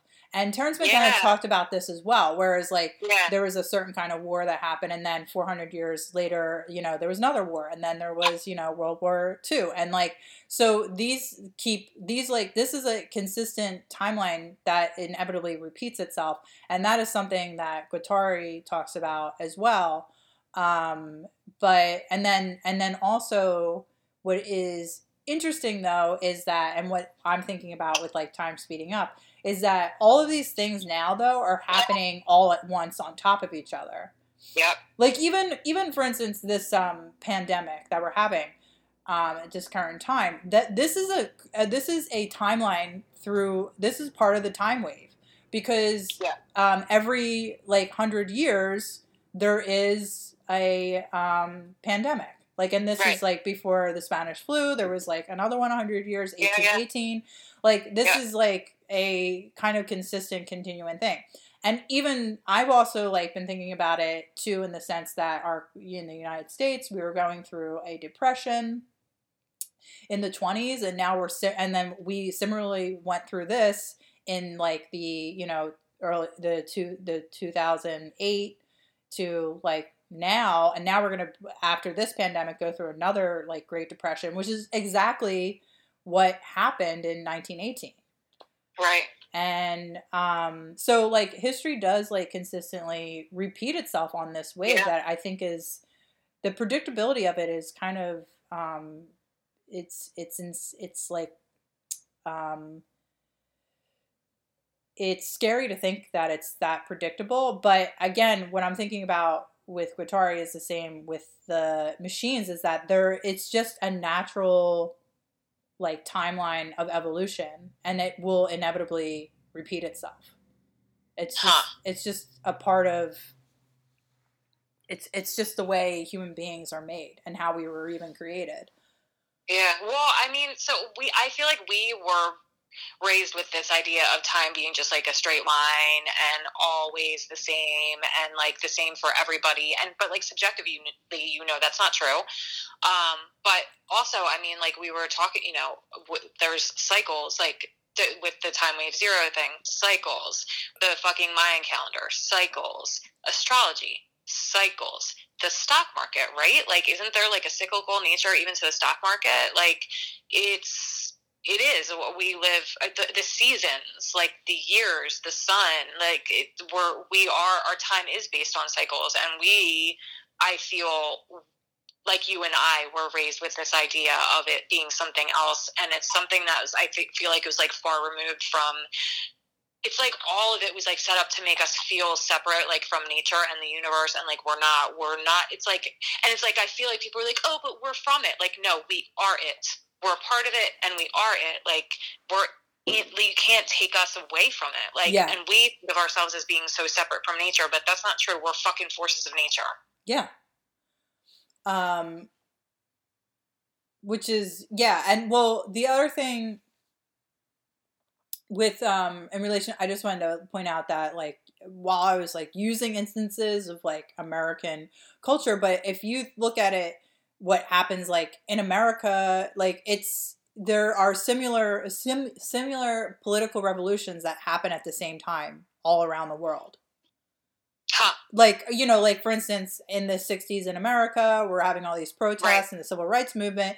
Well, they were also like in France, like going into democratic socialism, and there was revolutions going on. And then the same in like Russia, and like there was like political revolution going on in China, like all at the same time. So yeah. And not just to add to that, like another thing that is interesting, like, altogether, you have like, if you're looking at the 60s and today, like you have three main things together that I can see. There's probably more, but like you have revolution and like uprising, unrest. You have psychedelics coming to the forefront, and you have fucking rocket launches to the moon and off the planet. Like that shit's crazy, but it's like weird that all those things tend to go together with this like human unrest, like change of people. Well, I wanted to ask you on the side note, because one thing Terence McKenna talked about was the use of psychedelics to treat alcoholism. I was wondering, like, what you think about that. There was a time when I would have said, no, like, absolutely not. All drugs are bad for alcoholics. I don't believe that anymore. I've been following a lot of the research about that, just over the years, and I like just the attitudes are very much starting to change, and I would like to see a time where I could pursue those avenues with a therapist. Like, I would definitely be open to that. I think it's like very hopeful from things that I've read, and I think I also have come to a different understanding of what I think addiction and alcoholism is. Like, I'm really into like Gabor Mate, who believes that like that trauma is really the root of it. Not just, that I partied too much and like couldn't handle my shit. Yeah. So there's the purpose of using psychedelics like with a therapist would be like to address some of these like early things, and it doesn't have to be. Yeah, that's what he was saying. Oh, it's not like, oh, like you were like beat up as a kid. It can be like that your mom was like anxious, or like that something happened when you were a baby in your family that like everybody was like really like distracted for a long time. Like the things like that can like, depending on like the baby itself, like it could be prenatal. Like if your mom's stressed out while she's pregnant. Exactly. So like when I talk about trauma and like early trauma, I don't want anyone to ever think that like I feel like my parents did something, because I don't. I wonder what babies are going to be like with pregnant moms now. Well, so this is one of the interesting things about Gabor Mate that got my attention is he talks about because he says that he's a workaholic, and that it is like hurt his family and stuff like that. And he's a Jewish man, and he was a baby during the Holocaust. And he said that his mom called the doctor because all of the babies, it was like a certain part of the Holocaust where like people were like being arrested. Like it was a very scary fucking time. Yeah. And like So mom called the doctor because her baby, Gabor, little baby Gabor, wouldn't stop crying. And when she called the doctor, he said, all my Jewish babies are crying. All my Jewish moms are calling and saying their babies won't stop crying because they were feeling the mom's the mom's anxiety. And so like when the baby can't, like the baby needs to like regulate with the mom, like the baby can't self-regulate. So in order to look at self-regulation, like the mom needs to be like fully present, and when she isn't for like something like that, some kind of reason like that, that can cause issues. Like if there's not enough eye contact, that can cause issues. Like, so like there's all these things that can happen. So yeah, maybe we're not just looking at a lazy bunch of shiftless generations of kids that are like getting addicted to heroin and stuff. Like maybe mommy is too fucking stressed out trying to work and have a baby and like doing all that shit, and maybe daddy isn't present enough because he's too fucking stressed out, and people don't have health insurance and blah blah blah. So yeah, it's gonna affect the babies right now. They're gonna be affected. Yeah. Anyway, and so continues the cycle. See, and right. Because that's literally like, so even as like you're aging and deteriorating, but like you have an effect on a younger generation and they take on your thing. So it's the inevitable timeline.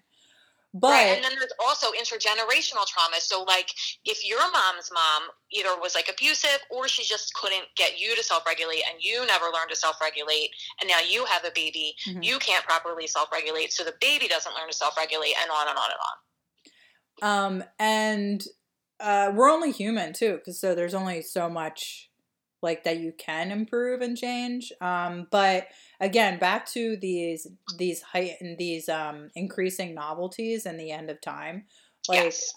So with computers though, it's, and I do believe that like he was talking about the internet, because yes, he was. Now, like we're talking about these like the internet and the way it works, or code or what have you, to this point is like, technology changes like at hyper speeds at this point. Like, I mean, we're like updating your computer every few months, and like, the apps are all being updated, whatever.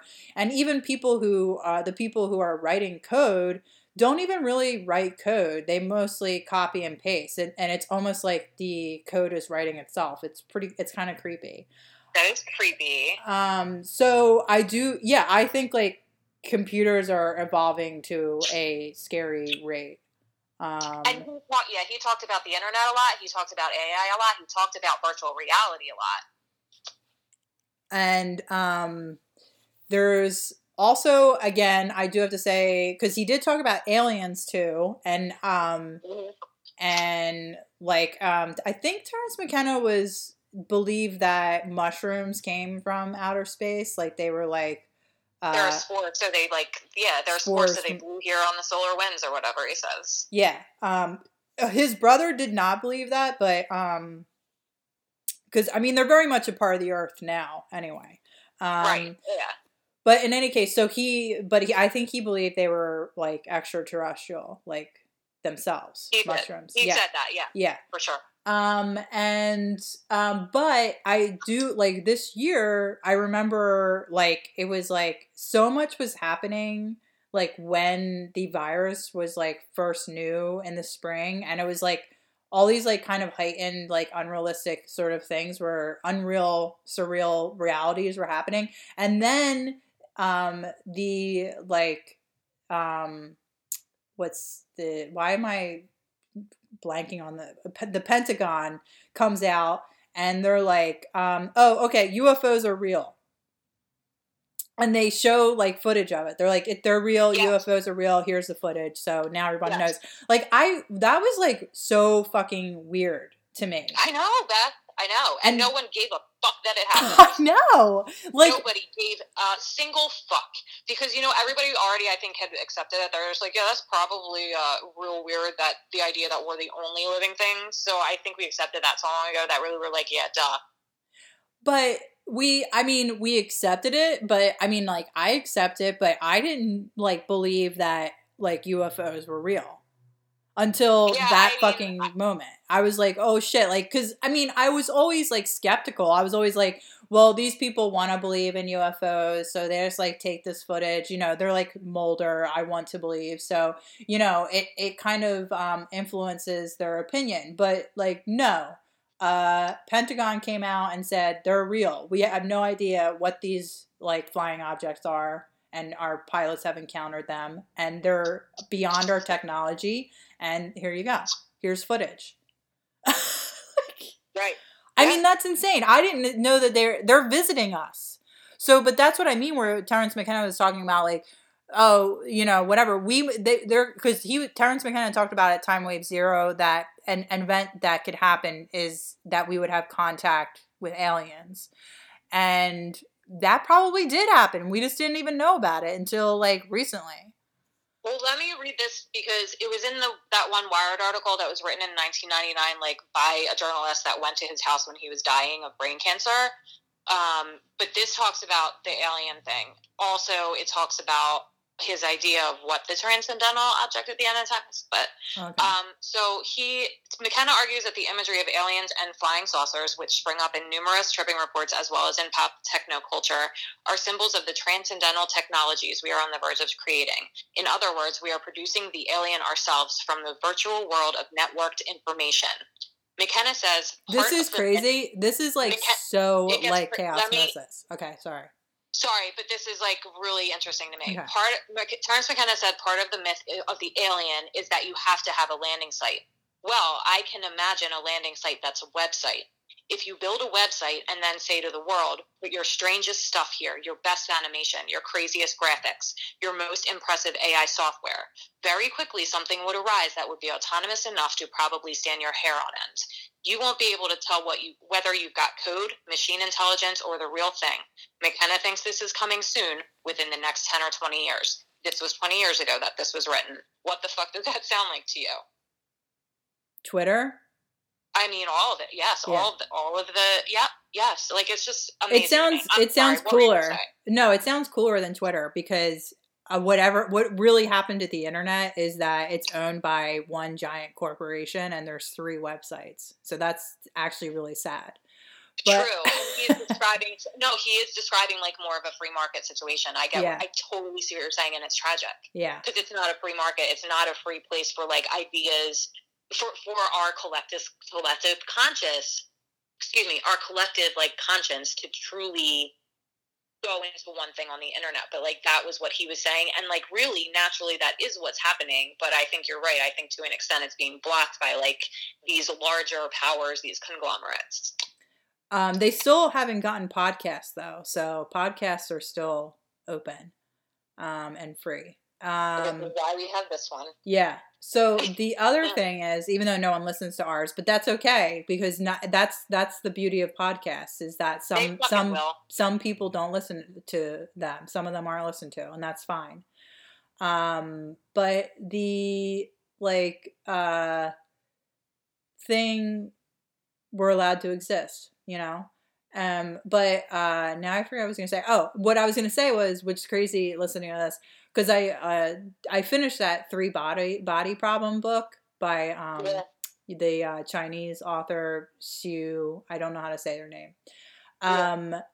And it's basically what the aliens do is they basically do that. They built a website that was a virtual reality video game that basically like told the story of their planet and their history. And got people on Earth like addicted to it to a point where they started a religion that was meant to sabotage the human race to accept the alien force because they're an alien force that like can. They're basically colonizers. Like they, you know, come and destroy. They like suck up your resources and destroy the planet. And, but that's how they got that's how they first infiltrated like Earth is through a video game that was on a website. It was called the 3bodyproblem.net. Yeah. So you mean basically they were doing what we will do as a race when we finally get off the planet and get to explore other things. We're just going to fucking suck them all dry and make them our slaves. Excuse me, oops, did I say that? I mean, humanity is good at heart. We'll be fine. And, well, the thing that's very interesting about this book, too, is there's, like, that two power plays. Like, there are human beings on Earth that hate humanity and see us as, like, what you just said. Like, we're just ruining the Earth. So they're, like, accelerationists where they invite this destructive alien force to come and take out the human race because as human beings, they hate the human race themselves. So they I hate the human ego. Let me be clear. I don't hate the human race. I think we have a beautiful spiritual side of light as well, but we're just not looking at that right now. Anyway, sorry. Oh yeah, I mean we're a part of nature too. Yeah, we're a part of it. But I'm just saying the book's interesting in that way. Just like in the full spectrum of humanity, you know. And also one of the things that the alien race did, they're called Trisolarians. Is that, am I getting that right? I have no idea. It's been a minute since I read the book. I forget books like 2 weeks after I read them.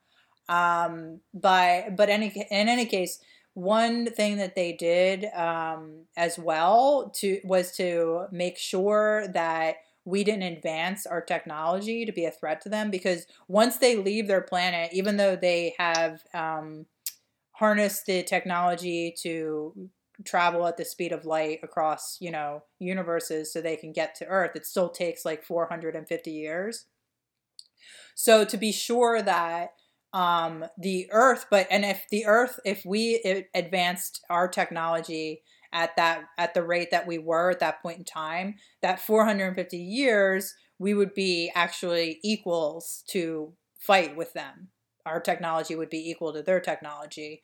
So what they did was, and I don't even really fully understand this, but they sent like a particle that could like travel really fast at the speed of light across universes and be received on Earth. But it's like an atom that can unfold into like 4 dimensions, and it's invisible and like coats over the Earth. And one of the ways was through like creating a religion through their game, and it was to stifle scientific theory and thought so that they wouldn't advance technology. So that was the other point of the religion that they attempted to create through this video game, was to like stymie scientific progress.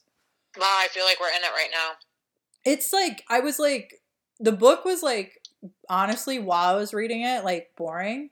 But after reading it, like thinking about everything, like it's one of those books that you like, you know, afterwards are like really soak in everything, because that's why I like Kurt Vonnegut.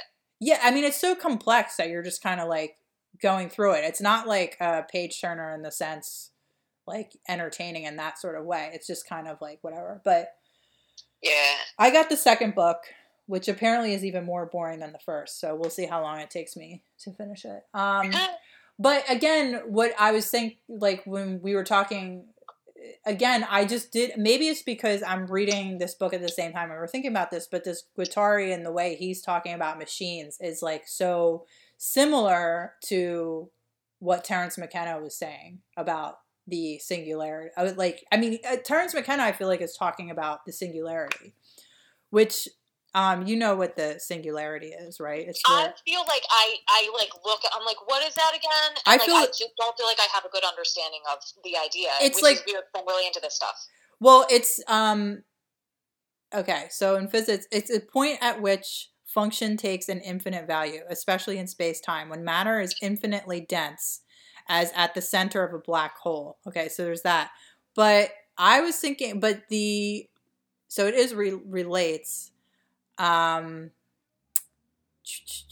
there is okay, here it is. Here's the third definition. A hypothetical moment in time when artificial intelligence and other technologies have become so advanced that humanity undergoes a dramatic and irreversible change. Oh, again, then I guess all right. I guess I did. I just thought it was something more general than that, I think. No, and also it's kind of like, I always saw the singularity as being like when the humanity and machine are like one. Like we're there's no separating the human being from the machine, which undoubtedly will change us technology forever once we're like, you know what I'm saying, like. Yeah, I mean, and it's like, I feel like you're saying, like, physically, but I feel like we're already there. We're already inextricable from it. It is so ingrained in our societal structures and our stories as human beings. Like, and remember, because, like, I'm really into this whole, like, oh my God, like, think about our reality and how we talk about the reality in the universe. Like, all we have is, like, our one singular human perspective, which is very limited, and then our collective human perspective, which is also super limited. And, like, all our reality is just, like, these stories that we tell ourselves and each other. Like, remember in the 80s, like, you would have never had, like, there was a fucking show called Pee-wee's Playhouse where, like, he had a video phone, and that shit was never going to happen in the world. And, like, look at us now. You know, I guess what I'm saying is, like, now I've confused myself. No, you can't separate us now from technology. Like, it's in us. Yeah, exactly. And, I mean, you could still, yeah, I don't know. Like, I'm, like, thinking, like, you could still, like, decide to check out and, you know, go to a farm and, you know, return to nature in that way. You can't, though. You can't be off-grid. You can't be fully off-grid. It's, like, been made impossible, like, by the government, and that's a whole nother fucking episode. Yeah, it's also the other thing that about going off grid or something like that, that no one really talks about is, it's usually like wealthy white people that do that. And it's not really something that a working class person can have the opportunity to do because you need money to do that. I can't even afford to move to a different state. Yeah. So, I mean, poor people, we're like fucked. There's no way we can unplug. Unless you just, like, become a survivalist and go live on the streets of the city and be, like, homeless by choice or something. That's very Steinbeck of you. That's, like, what one of the characters in East of Eden does. The dad in his early life. He becomes a vagabond.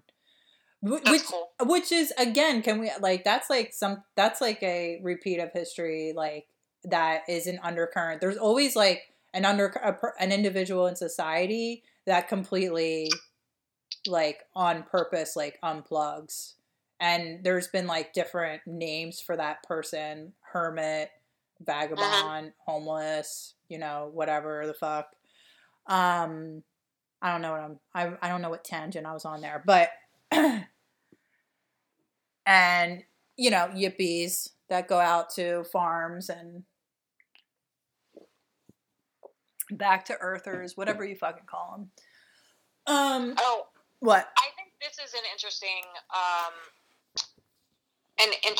part of the time wave. So, like, an interesting quality. So, it's a fractal. Right now I'm reading from a Time Wave Zero website on Alternative Culture magazine. A remarkable quality of the time wave is that it's a fractal.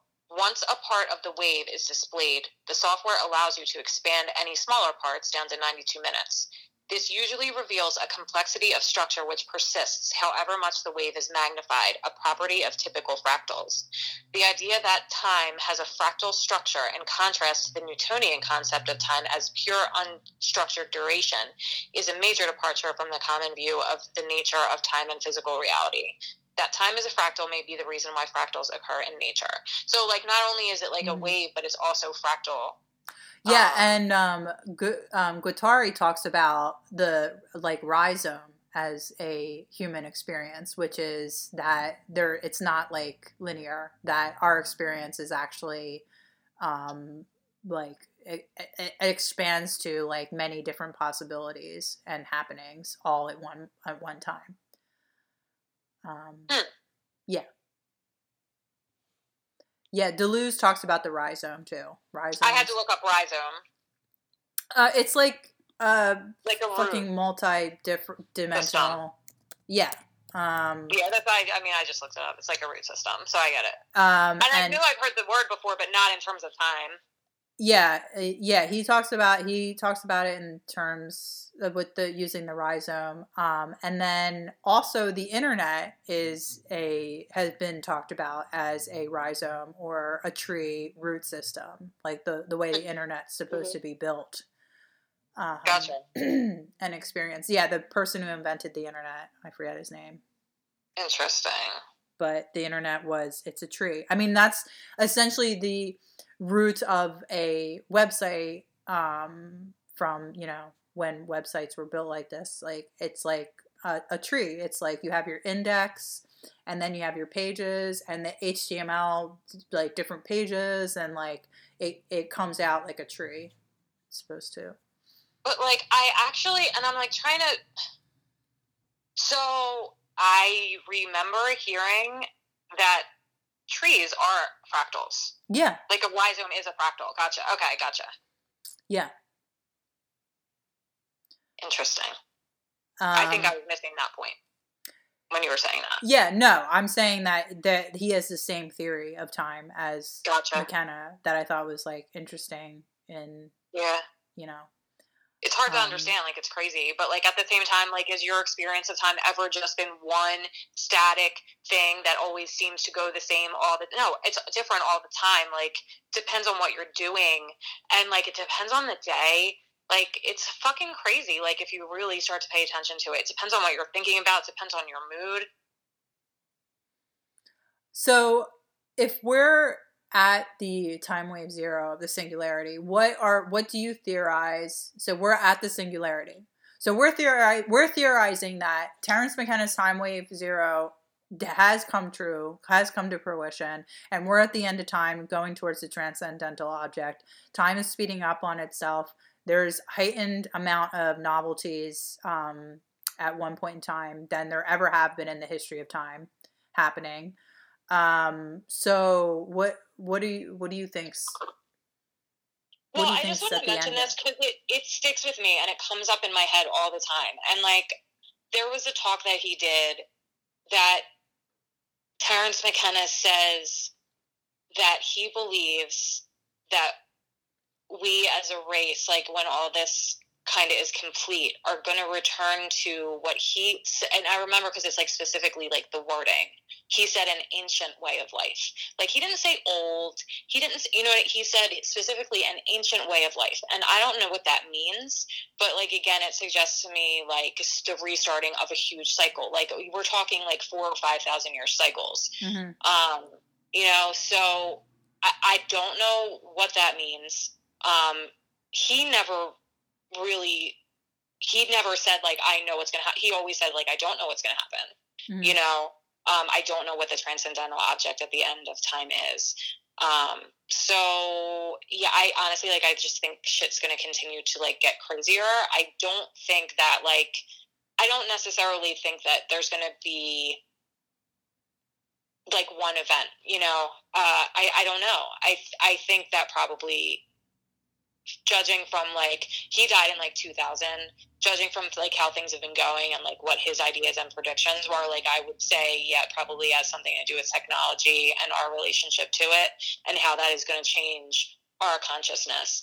And like, there's people who do believe that like, because like we're getting so advanced, and I feel like he talked about this too, but like, there's like an idea too that like okay, so god damn it. So like, this is a whole nother thing that I didn't really necessarily want to get into, but him and Dennis McKenna also had this like the stoned ape theory, which, to be quick, says that like millions of years ago, human beings, like, we coexisted with, when we came down from the trees, there was cows and they pooped, and then that grew psychedelic mushrooms. So like, we were around them, and like, they believe that it gave us like, it like sent us to like the next level of thought, where like, as before, like, we didn't have language, and then like, we were able to develop language, and we had better visual acuity, so like, we were able to like hunt and like do all these things. It was like this like quantum leap in human evolution, which like, I don't know, maybe that's something that's like happening now with technology. Yeah, I mean, I've also heard it theorized that humankind being able to create fire and thus cook meat Right. And then we ate Yeah. more meat, and the protein Yeah. from the meat made our brains grow, and Yeah. that was like part of our evolution. But Probably was. Probably needed both. Probably needed a bunch of things to make us this. Yeah, I see. For me, I think that humanity is self-destructive. Okay. And I also think that we create our machines to as well, like to self-destruct because they're made in our image. Yeah.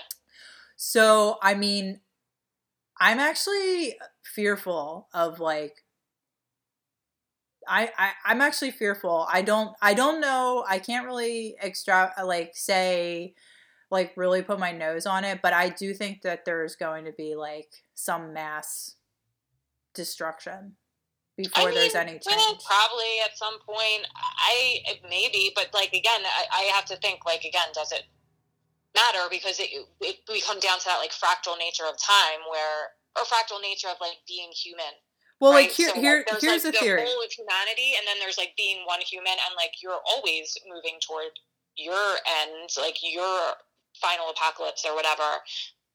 As a human race, I mean, you know that I'm not that optimistic. Well, like here's the theory. Okay, so like I'm saying that we create technology to self-destruct. So what has happened? We've gone to this point where we invented the internet, which is this tool that has the capacity to connect and have people communicate at the speed of light all across the world in any language. So basically unifying the entire world collectively. Like we're all connected now, which is never happened in the history of the planet. Okay, that's significant. So what have we done with this tool? We've have our wealthy people, the elites, completely control it and have dumbed it down to like 3 or 4 sites, and they also own all of our information, which just makes it easier for them to enslave us. And they also control us by having like just these 3 websites where we only have like all this misinformation. So inevitably, we've created the internet to self-destruct on itself because it's made in the likeness of us. So it's now just all greed and power and misinformation. And now we were at a point where we could have been collectively like stronger as a globe for like a split second. And it's all like gone though, because now we're not really communicating. We're actually just exchanging a bunch of misinformation to each other. We're actually stupider than we were before the internet. I definitely agree with that. But you have to account also for the wackiness of where we think we are in the time wave. You know, like just the thing that would happen right now is exactly what you don't expect. And like, you know what I mean? It's like I agree with what you're saying as of the way things stand right now today. Yeah. Well, I'm saying what if we got to that point in 2012, but now time is resetting itself and we're going backwards? Well, that's the thing. All of those things could be happening. Like, are we just at the beginning of a new cycle? Like you said, going backwards. Like there was the idea of like being pulled toward this end of time date or whatever. There's also the possibility that the date was off by a few years, or 20 years, or 10 years. Like, there's that too, because we're talking about huge spans of time. Well, there was what were some of the other things going on in 2012 where it seemed to like really make sense? Well, the Mayan calendar, the long count cycle ended in 2012, which could have also been not the accurate date. And what made them end the calendar in 2012? Doesn't it have something to do with the sun cycle? I think it has to. It has to do with like just the way that their cycles go. I'm sure that it probably has something astrological. I don't really know. I think it did have something astrological. I mean, the Mayans definitely were tuned with the star. I think that they calculated their calendar by the stars, and it's actually more accurate than ours. So, you know, it's like possible that we miscalculated what year it was for the Mayans. You know what I mean? Could you imagine? I mean, I can't imagine listening to this podcast. It must be so frustrating for smart people. Oh, I know. Yeah, right. Okay. I could just see that like incel meme of that guy like crying, like angry crying. Like that's what our audience looks like listening to us. That incel meme, I love it. I mean, I would say like, like World War III would happen, but World War III has already happened and we just don't know about it. Yeah, we're like in it probably. The revolution will not be televised. We're not gonna be. I don't know. Another thing too about how I see as a world, like we're all connected in the same, like the collective collective unconsciousness is what Jung called it. Which is like another thing. I love Jungian psychology, but then again, too, Jungian psychology, just to kind of like be like what Guattari is in comparison to Jung. So like Jungian is like a dualism, like which is our conscious reality and our unconscious reality and our relationship to that. Whereas Guattari is like that like 5 dimensions of like our experience psychologically. Uh-huh. Yeah, it's like anyway. So in any case, with the collective unconsciousness, though, I believe in that, and I do believe that we are all connected, and in that way, because our political movements are all connected in every country, no matter what our language is and whether we are reading the same paper or not. And even like today, like I was disturbed about the protest happening in France today, because in France they're trying to make this new law where you can't record police officers. Oh God. Yeah. That's fucked. Yeah, it's really disturbing because I mean that's like really fucked up. I can't even believe that. I thought they were like more progressive than us over there, and they're like shit's fucked up right now. Yeah, shit's slipping. Yeah, well, I mean, I also think people in France definitely protest way harder than people in the United States. Right. But yeah, so they're like protesting that because there's like police brutality there, and I just think it's interesting, like where I mean, we have police brutality in United States as well, but it's more on a class divide. Right. I mean, I don't know. I mean, I know France has issues with racism when it comes to Islamophobia, in comparison to the U.S. because that's their immigrant threat, I guess. So, but somebody, is this going to be my package? I'm not getting a package. Anyway, sorry, there's a truck outside my house. And I'm like, are they delivering a package? But Wells Fargo wagon is coming down the street. But I was like, I'm also like, I'm not expecting a package, so I don't know what I'm doing. Yeah, you're an idiot. In any case, yeah, I don't know. I just thought that was interesting, like that this is going on in France, and even like when we were doing all the Black Lives Matter protests in the U.S., they were happening across the world as well, and it was just that was always like strange to me. But. Well, do you know that Terence McKenna is Jungian? Like he studied Jung in school, and yeah, I did. I heard him. He talked about that in some of his talks. So yeah. I do know that he. Well, that's how I know it too. And there's like another Jung talk. I want to read more Jung. I actually like have only read one book of Carl Jung's, and that was also like 10, 15 years ago. But which book? Memories, Dreams, Reflections, I think it's called. I haven't, but I would like to. And also his like last book, which I guess the Red Book. Yes, I really want to get my hands on that. Yeah, I want to read the Red Book too. Yeah, that's interesting. But yeah, so other than that, I like philosophy, and reading this Guattari is really interesting. I wish I had the mental capacity to understand it. It's like just so it's kind of frustrating. It's like reading math. So I will say that about Terrence McKenna. So you've read some Terrence McKenna. I've literally just No, like. I actually haven't. I've actually never read any of his books, which I thought you read the I first really one. want to. Yeah, no, just like listen to his talks and like research him on the internet. Yeah, so because I wonder, because his talks are so, it's very easy to follow him. So I imagine that he's readable, you know?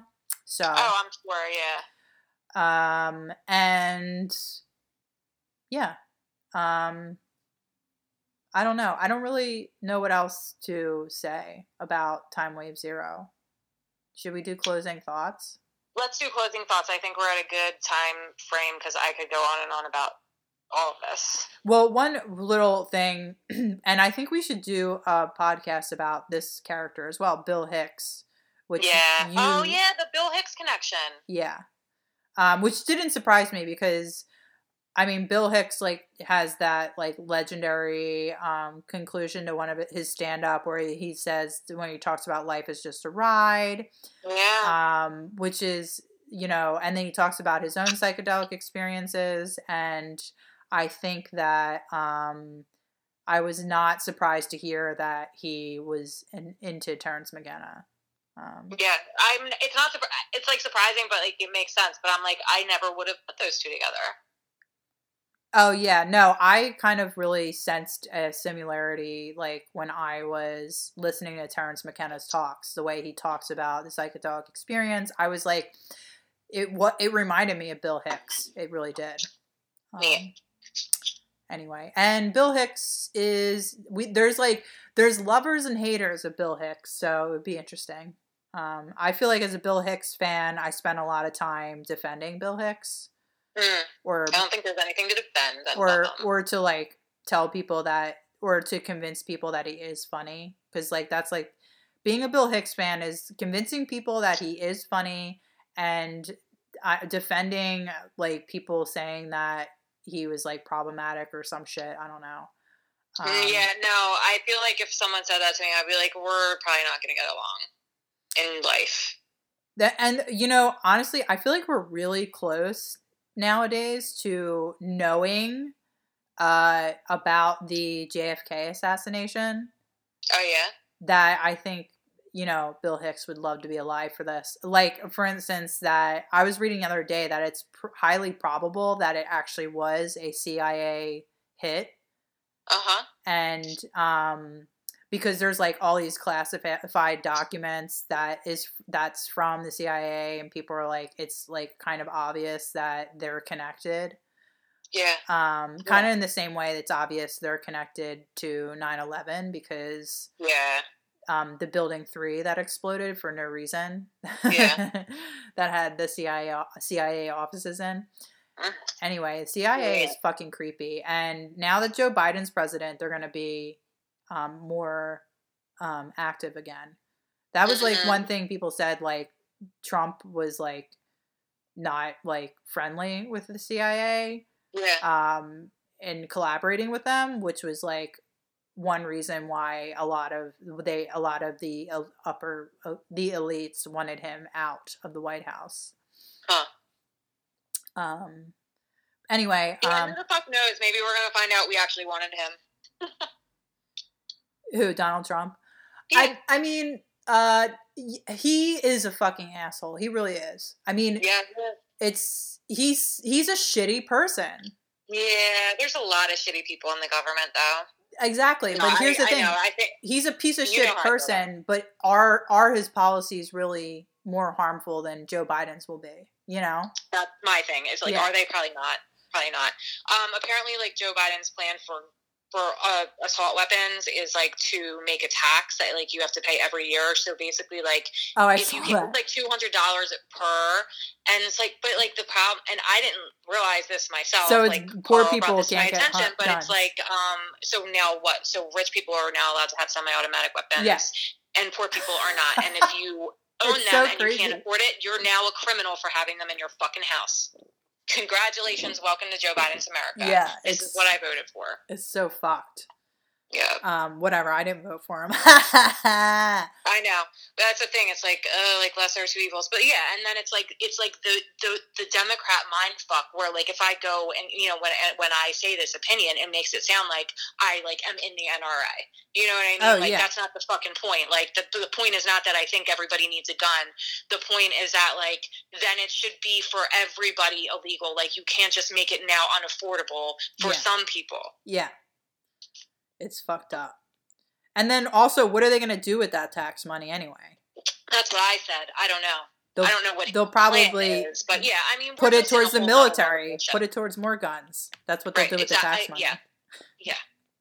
To suppress us, like so, right? So it's like all about suppression, and bullshit and propaganda, and it's just like like I said, like what's the style you want to be fucked? Yeah.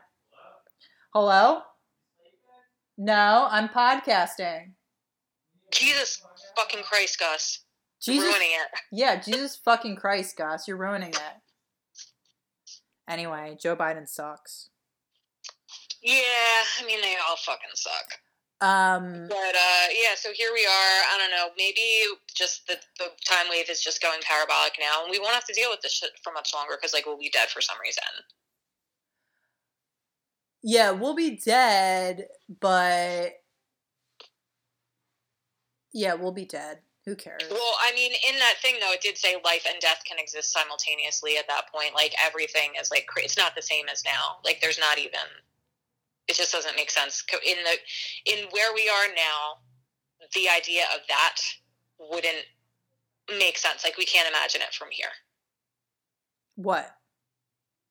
What would happen during, like, once we reach the transcendental object at the end of time, it wouldn't make sense from our current perspective because shit just wouldn't work the same.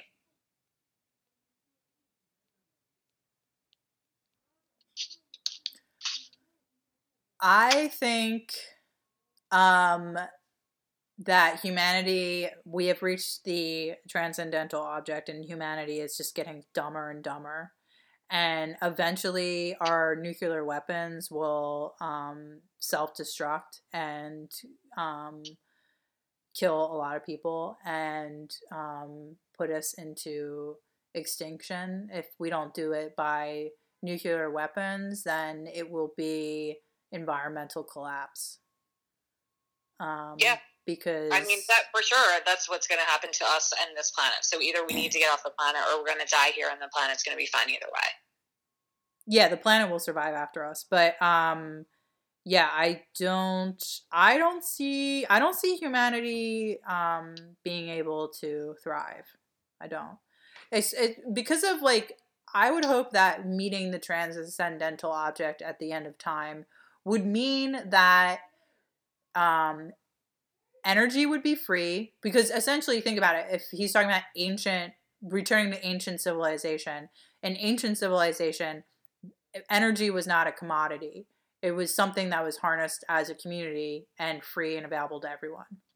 Like, you mean like how they say that there's like Tesla coils in the pyramids? Is that what you're talking about? Yeah, or even just, the river and irrigation systems. Like, even that, see. Right. I mean, it doesn't even have to be like that high like tech. You couldn't, like a human being couldn't own the land kind of ancient? Yeah. Right, exactly. Well, and that, I feel like that to him, it like, again, it's like, that's like part of the psychedelics thing, especially mushrooms, because that's like brings you one with the earth or whatever. Yeah, I mean, who the fuck knows? Maybe we need psychedelics plus technology in order for us to evolve past the point that we're at, and we just can't like imagine that shit right now. From where we're at, like, can you imagine a world where everybody's like plugged in and like everything's like all fucking psychedelic and like we're all plugged into like one consciousness? Like, no, it's impossible to fucking imagine that from here.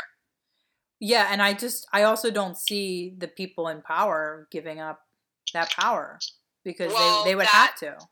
There would have to be like again, like we were saying, a violent revolution, a major power restructuring that would need to occur, where to the point where like we're at again an ancient place where like nobody's like we're tribal or something, like we're hunter gatherer. I don't fucking know.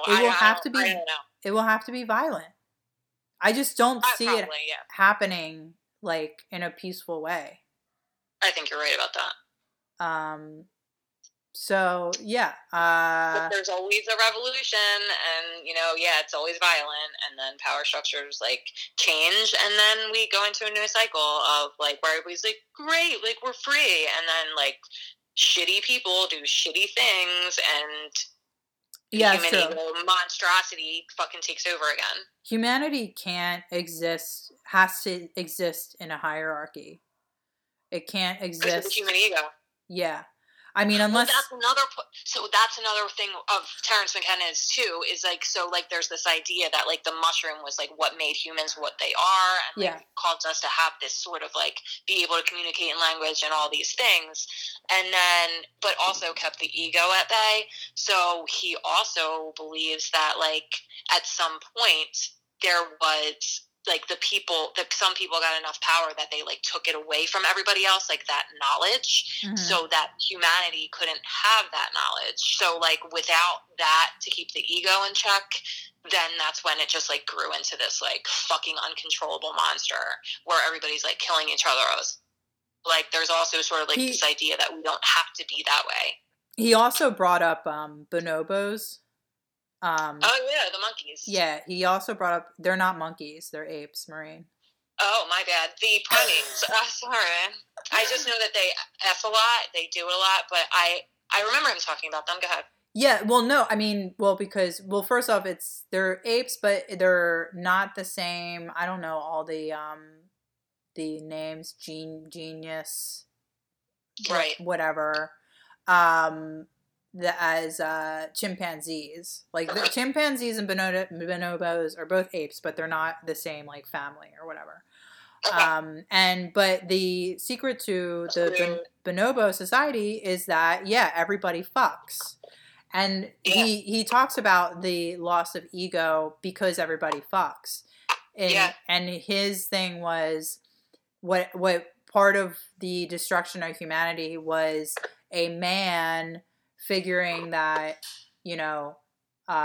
having sex with a woman led to a baby and seeing that offspring as his, and then... Yes, I heard this talk. Yeah, and then that was his, so then the female was his, and it was like that, like... You can own a person. The patriarchy is what has created this shit hellhole we live in now. It's the patriarchy. Yes. Whereas in the bonobos... Which I think coincided with the loss of tree of knowledge, which is potentially mushrooms or maybe DMT. And whereas the bonobos are a matriarchal society, which women, what they do is they use sex to have everyone be happy. Bonding. So and there's no ownership in a matriarchal so they society. All trade each other's kids. Exactly, there's no ownership. It's all community. And they have like the most peaceful society, whereas the chimpanzees, when you study those in comparison, there's like constant violence in chimpanzee colonies. That's so interesting. The other interesting thing about that I thought was funny in chimpanzee colonies, so there is like a constant violence is an inevitable ebb and flow of their society. Right. Because there's a male who's in charge because there's a hierarchy, and because of the hierarchy, eventually it must come to an end, but it comes to the end in violence. But the rule of a ruler is decided upon the community itself. Like, so it is kind of like a democracy. Like, as soon as like they decide to like whatever, that the one person should step down, basically a group of chimps will like support the person who is going up against to fight the leader, and that's basically, it's a younger chimp, so they fight, and then depending on how peaceful the ruler's rule was, is how bad the fight gets. So if you were a bad ruler where you were very violent and mean to everyone below you, then when you came to lose power, most often they ended up like beating them to death and castrating. They would castrate the person as the chimp as well. So they beat them to death. What? Due to Donald Trump.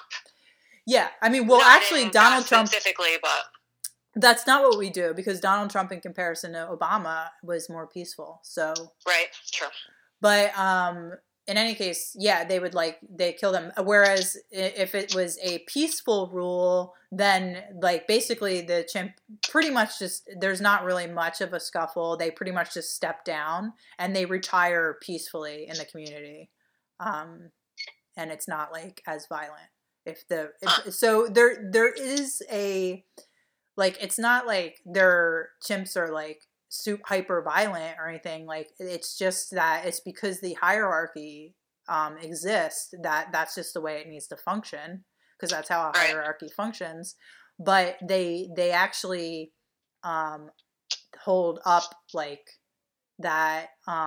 They want their colony to be peaceful. They don't want, violence. Like, peace is actually something that is constantly being struggled for. Like us. I don't know. I mean, yeah, I think elites struggle for peace just so to reduce property damage as much as possible or something. I don't know. I just meant as an ideal. I didn't mean like in actuality, like functionally, really.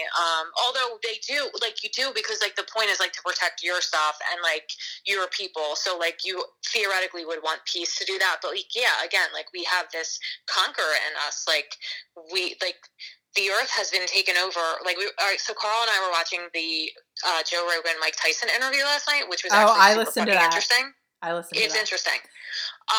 So Mike Tyson likes mushrooms too. Well, that's, yeah, like, so and it was, like, weird, because, like, Carl was showing it to me, because the fight was last night, Mike Tyson's fight, and he started talking about Terrence McKenna came up, which, of course, Joe Rogan brought up Terrence McKenna, because Joe Rogan thinks he's, like, right now, the Terrence McKenna of our time, which he's not, so but not. He is bringing these things into the forefront of the conversation in popular culture again, in a way that, like, Terrence McKenna is giving people permission to say, like, I had this experience, and it's valid, rather than, like, I had this experience, and I'm crazy. Mm-hmm. But anyway, yeah. So So did Mike Tyson win? Oh, how conquerors. So Mike Tyson was talking about conquerors, because he got very into like these like great men conquerors, and like Carl and I were like talking about how like basically like who took over the entire world like has been built on conquerors. Like, we're from conquerors. Mm-hmm. We come, you know what I mean? It's in our blood. And like, so it's like the peaceful ones died out, and then like the conquerors like took over. So like here we are too with that. Mm-hmm. Except like, in the Amazon. Yeah. We definitely evolved from chimps and not bonobos.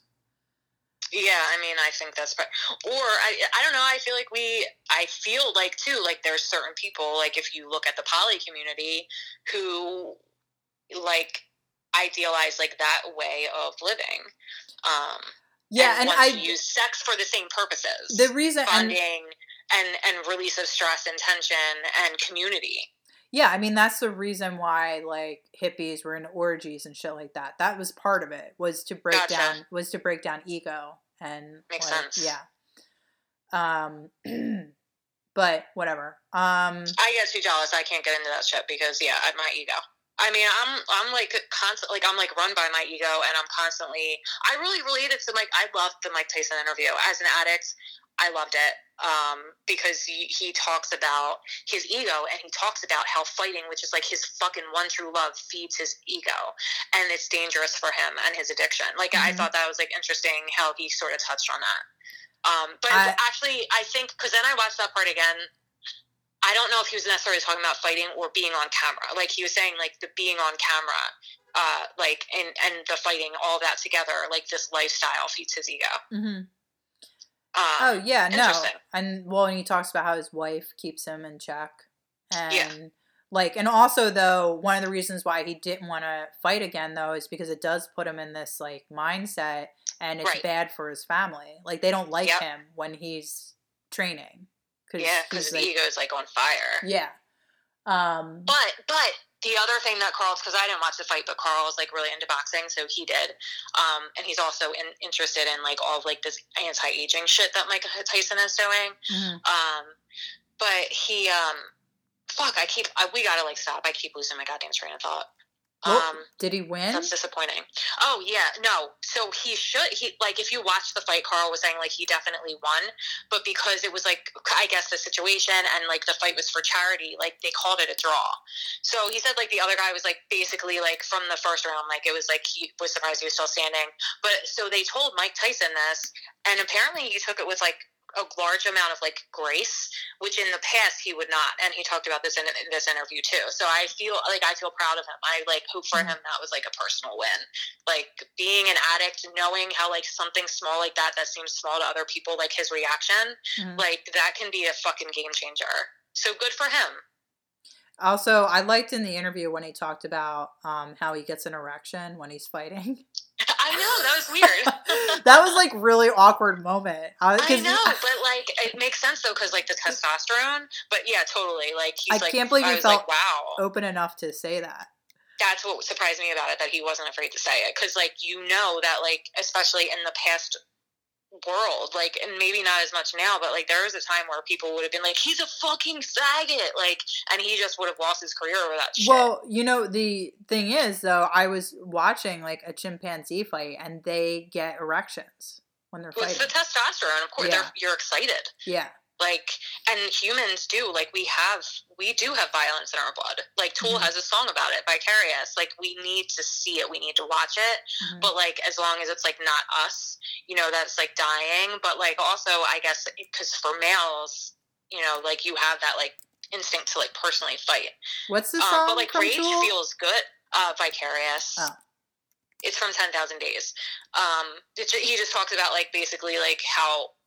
to me, it's almost saying like watching the news at night and stuff is like basically just like the same as like watching human sacrifice. Like it's in us. Like we need to see violence. We need it to live, and like, but we want to watch it from like we want to be safe.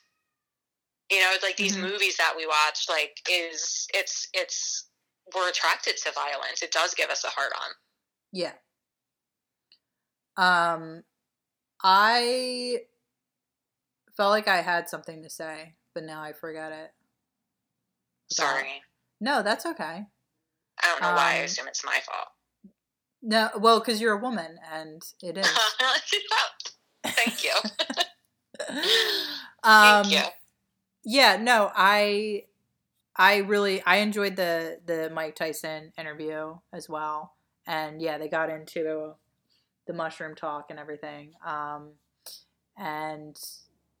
Yeah, there was something I wanted to add, but this is what I wanted to add, is I wanted to tell you, I can't remember it though. I wonder if there's like a way to see your watch history, but I watched it like so long ago. But I watched this documentary on like possible futures, and and one of them was a possible future, like how like we're becoming, like, for instance, it's a theory on the singularity, and one point of the singularity is that eventually like there won't be any jobs for people. It'll all be like machines. That's going to be soon. Yeah, that's going to be sooner soon. Than you think. And that if society doesn't take on a socialist, progressive point of view of how the economy should function, then like a lot of people are going to die. Well, a lot of people are, because it's not going to change. Like, no one's going to willingly change it who's in power right now. I think you're right. Like, there will be violence, great suffering. Mm-hmm. Like, there's going to be, like, probably mass migrations. Like, I think you're going to see Americans, like, doing what Mexicans are doing right now. I think it's going to happen faster than we think. I don't know a time frame. Like, in our lifetime, I mean, it could be 10 years, could be 100 years. I don't fucking know, but I think it's going to happen faster. And there's going to be, like, water shortages, water riots, water wars. Like, this is all going to happen like soon. Yeah. And I mean, again, just to bring up like another, Edgar Casey did predict like these major changes as well, as like human changes and like geological changes, and some of them got very specific.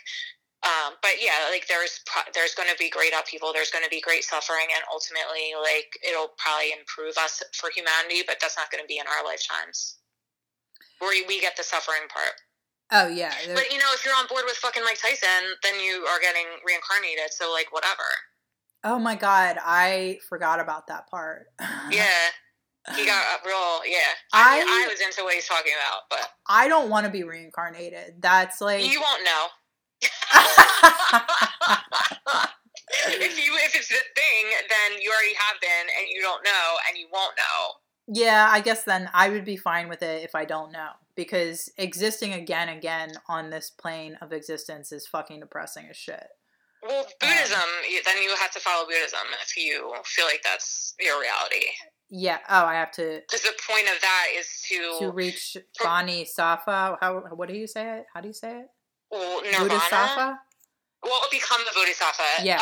Yeah, but Bodhisattvas still get reincarnated. The point of being a Bodhisattva is that you like dedicate your lives to helping other people become enlightened, Okay. which is actually more the ideal than necessarily becoming enlightened in a lot of cases, or going to Nirvana or whatever. But the point, like really, like to bring it back sort of down to earth, like the point of Buddhism, the point of Buddhist meditation is to prepare you for death. So, like in a sense, like it doesn't matter. Like it doesn't matter what happens after this. Like think about it. Like when you're dying, like your brain's gonna go places. Shit's gonna get released. Chemicals get released. Like it's gonna be fucking crazy. And like you need to keep your shit together. Otherwise, like mentally, you know what I mean? It's like at that point, it's like, are you gonna be like you could be experiencing an eternity of suffering because like you got carried away with a negative thought at the point of your death. Mm-hmm. So like for Buddhists, that means that you would get like a lower rebirth, to oversimplify. So the point of that is to like, once you get your mind to a pure enough place, like there's actually a time, and they like, I have a book where they lay out for you like the death process and like what happens in your mind, and like at what points like you can be like basically freed from this, and you can get away from like this sort of experience of what they call Maya, the illusion, which is what we're in right now. Mm-hmm. And what you get reincarnated into. And when, any life, anything in this, you're going to suffer. Like, that's like basically what it is. That's the core of it. I want to borrow this book. Oh my God, it's so interesting. It's like very dense. It's called, Well, there is one called the Tibetan Book of Living and Dying. Mm-hmm. That really talks a lot about it too. But this one is about the Bardos, and I cannot remember. Oh yeah, you told me I should read it before I read the George Saunders book. Okay, yeah. I mean, this one is dense. How dense? How many pages? I don't know how many. I mean, I don't have it in front of me. It's a lot of pages, but it's like also a lot of dense Buddhist theory. So it like takes a little bit to get through, but like, yeah, I mean, it's fucking crazy. Like, dude, I had no idea that the Buddhist beliefs were this specific. I'm reading Guattari right now. I can handle it. I will tell you what honestly, it's just like, it's called like the mind. You know what? I should The mind at death, or like the mind into death, or something like that is what it's called. I should read you like excerpts of what I'm reading right now to have you understand how crazy it is. Okay. All right, hold on a second. Let me look at it. Sing a song or something. It'll take me like 5 seconds. I don't have a song to sing. I'm all out of songs. But I can.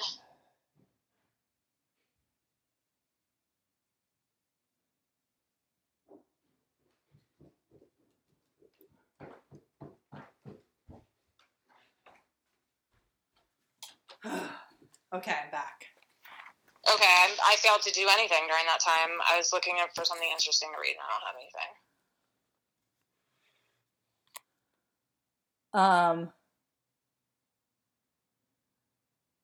I'm trying to think of a good spot. It's hard to like just get into it. Terence McKenna said of death, "The best answer I've gotten yet is out of Don DeLillo's Underworld, where the nun discovers that when you die, you become your website." Wait, say that again? Terence McKenna said about death, "The best answer I've gotten yet is out of Don DeLillo's Underworld, where the nun discovers that when you die, you become your website." Yeah, that's true. Okay, I'll just start at the top of this page. This is the chapter on machinic heterogeneous. Heterogenesis. In the context of reductionist modernity, it is up to us to rediscover that for every promotion of a machinic intersection, there corresponds a specific constellation of universes of value from the moment a partial non-human enunciation has been instituted. Biological machines promote living universes which differentiate themselves into vegetable becomings, animal becomings. Musical machines establish themselves against a background of sonorous universes which have been constantly modified since the great polyphonic mutation. That's just one part. Yeah, I can't follow that at all. Yeah, it's and that's actually, I can kind of follow that. That's not even the chapter on subjectivity was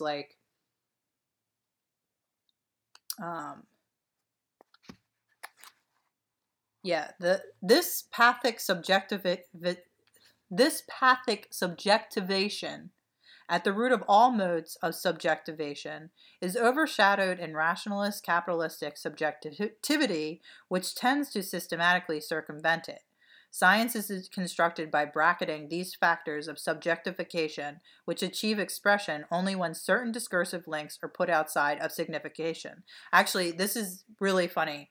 That part I just turned to is what reminded me that I'm reading right now of Terence McKenna. And this is Guattari's criticism of how science has been reduced because of without being able to express or be creative in scientific experiments and thought. Yeah. Weird. That kind of comes full circle to the beginning of what we're talking about today. Anyway, but that I can't, there's some really heady sentences where I was like, what? And of course now I'm I want to find them and I can't.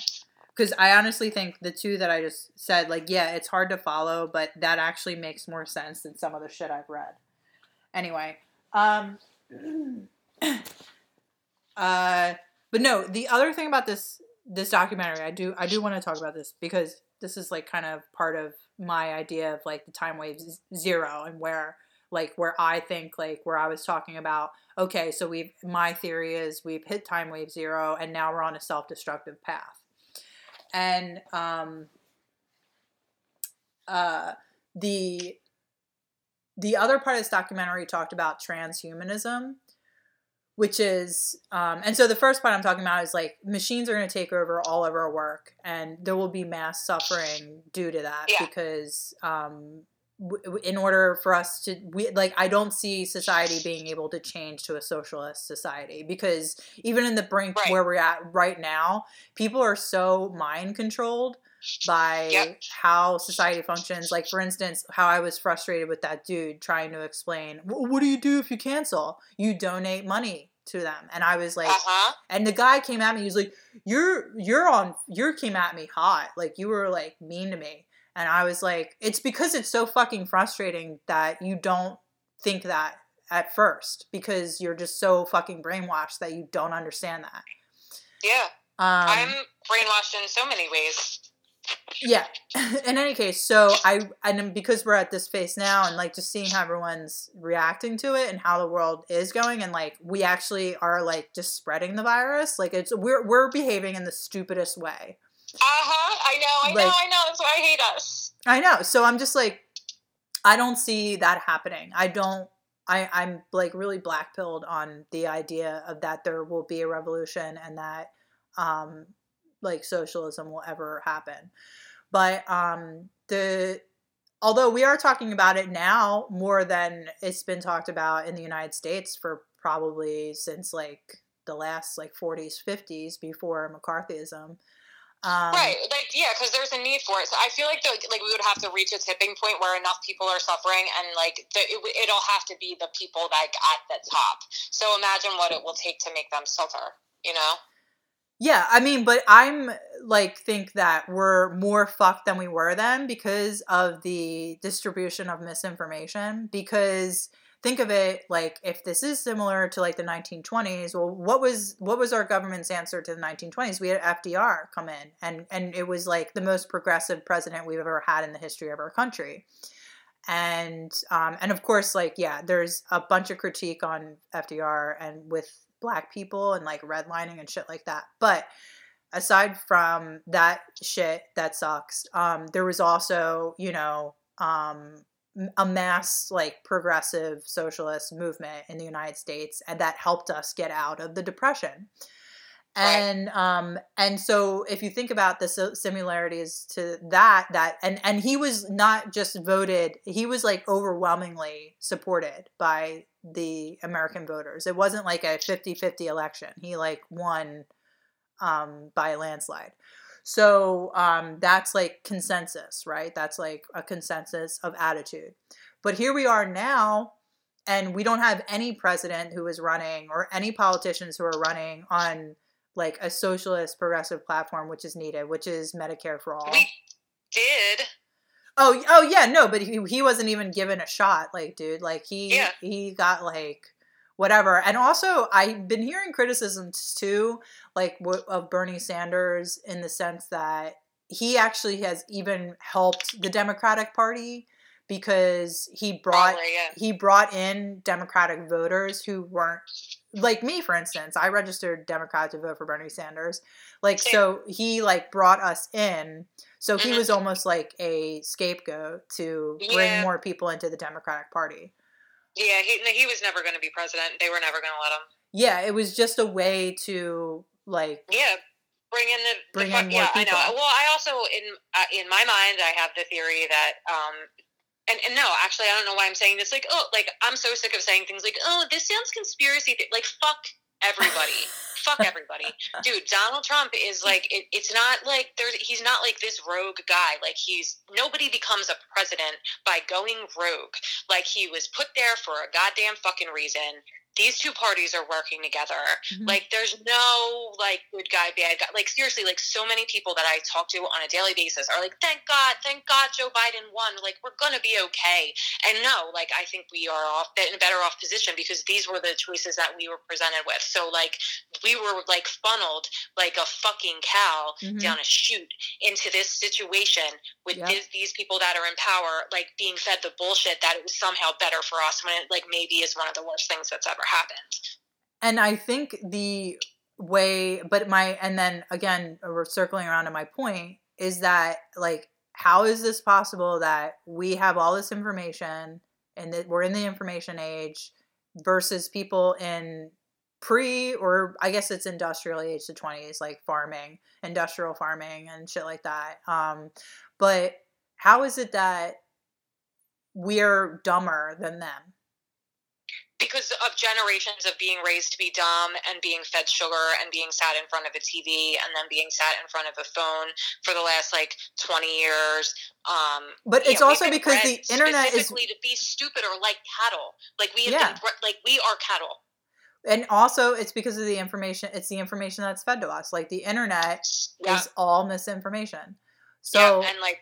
Yes. So we're unable. So in any case, I just really don't ever see it happening that we would, whatever. This was an opportunity and it didn't happen. So I just like don't know what else our country needs to go through to like realize that capitalism is not working. But like, but not only that, like, the future, I mean, yeah, maybe it needs to be like we reached a singularity where robots are doing everything and nobody can find work. Like that finally people are like, okay, I guess we have to do a UBI, because if we don't do a UBI, we don't have any consumers, because if people don't have jobs, they can't buy shit. So,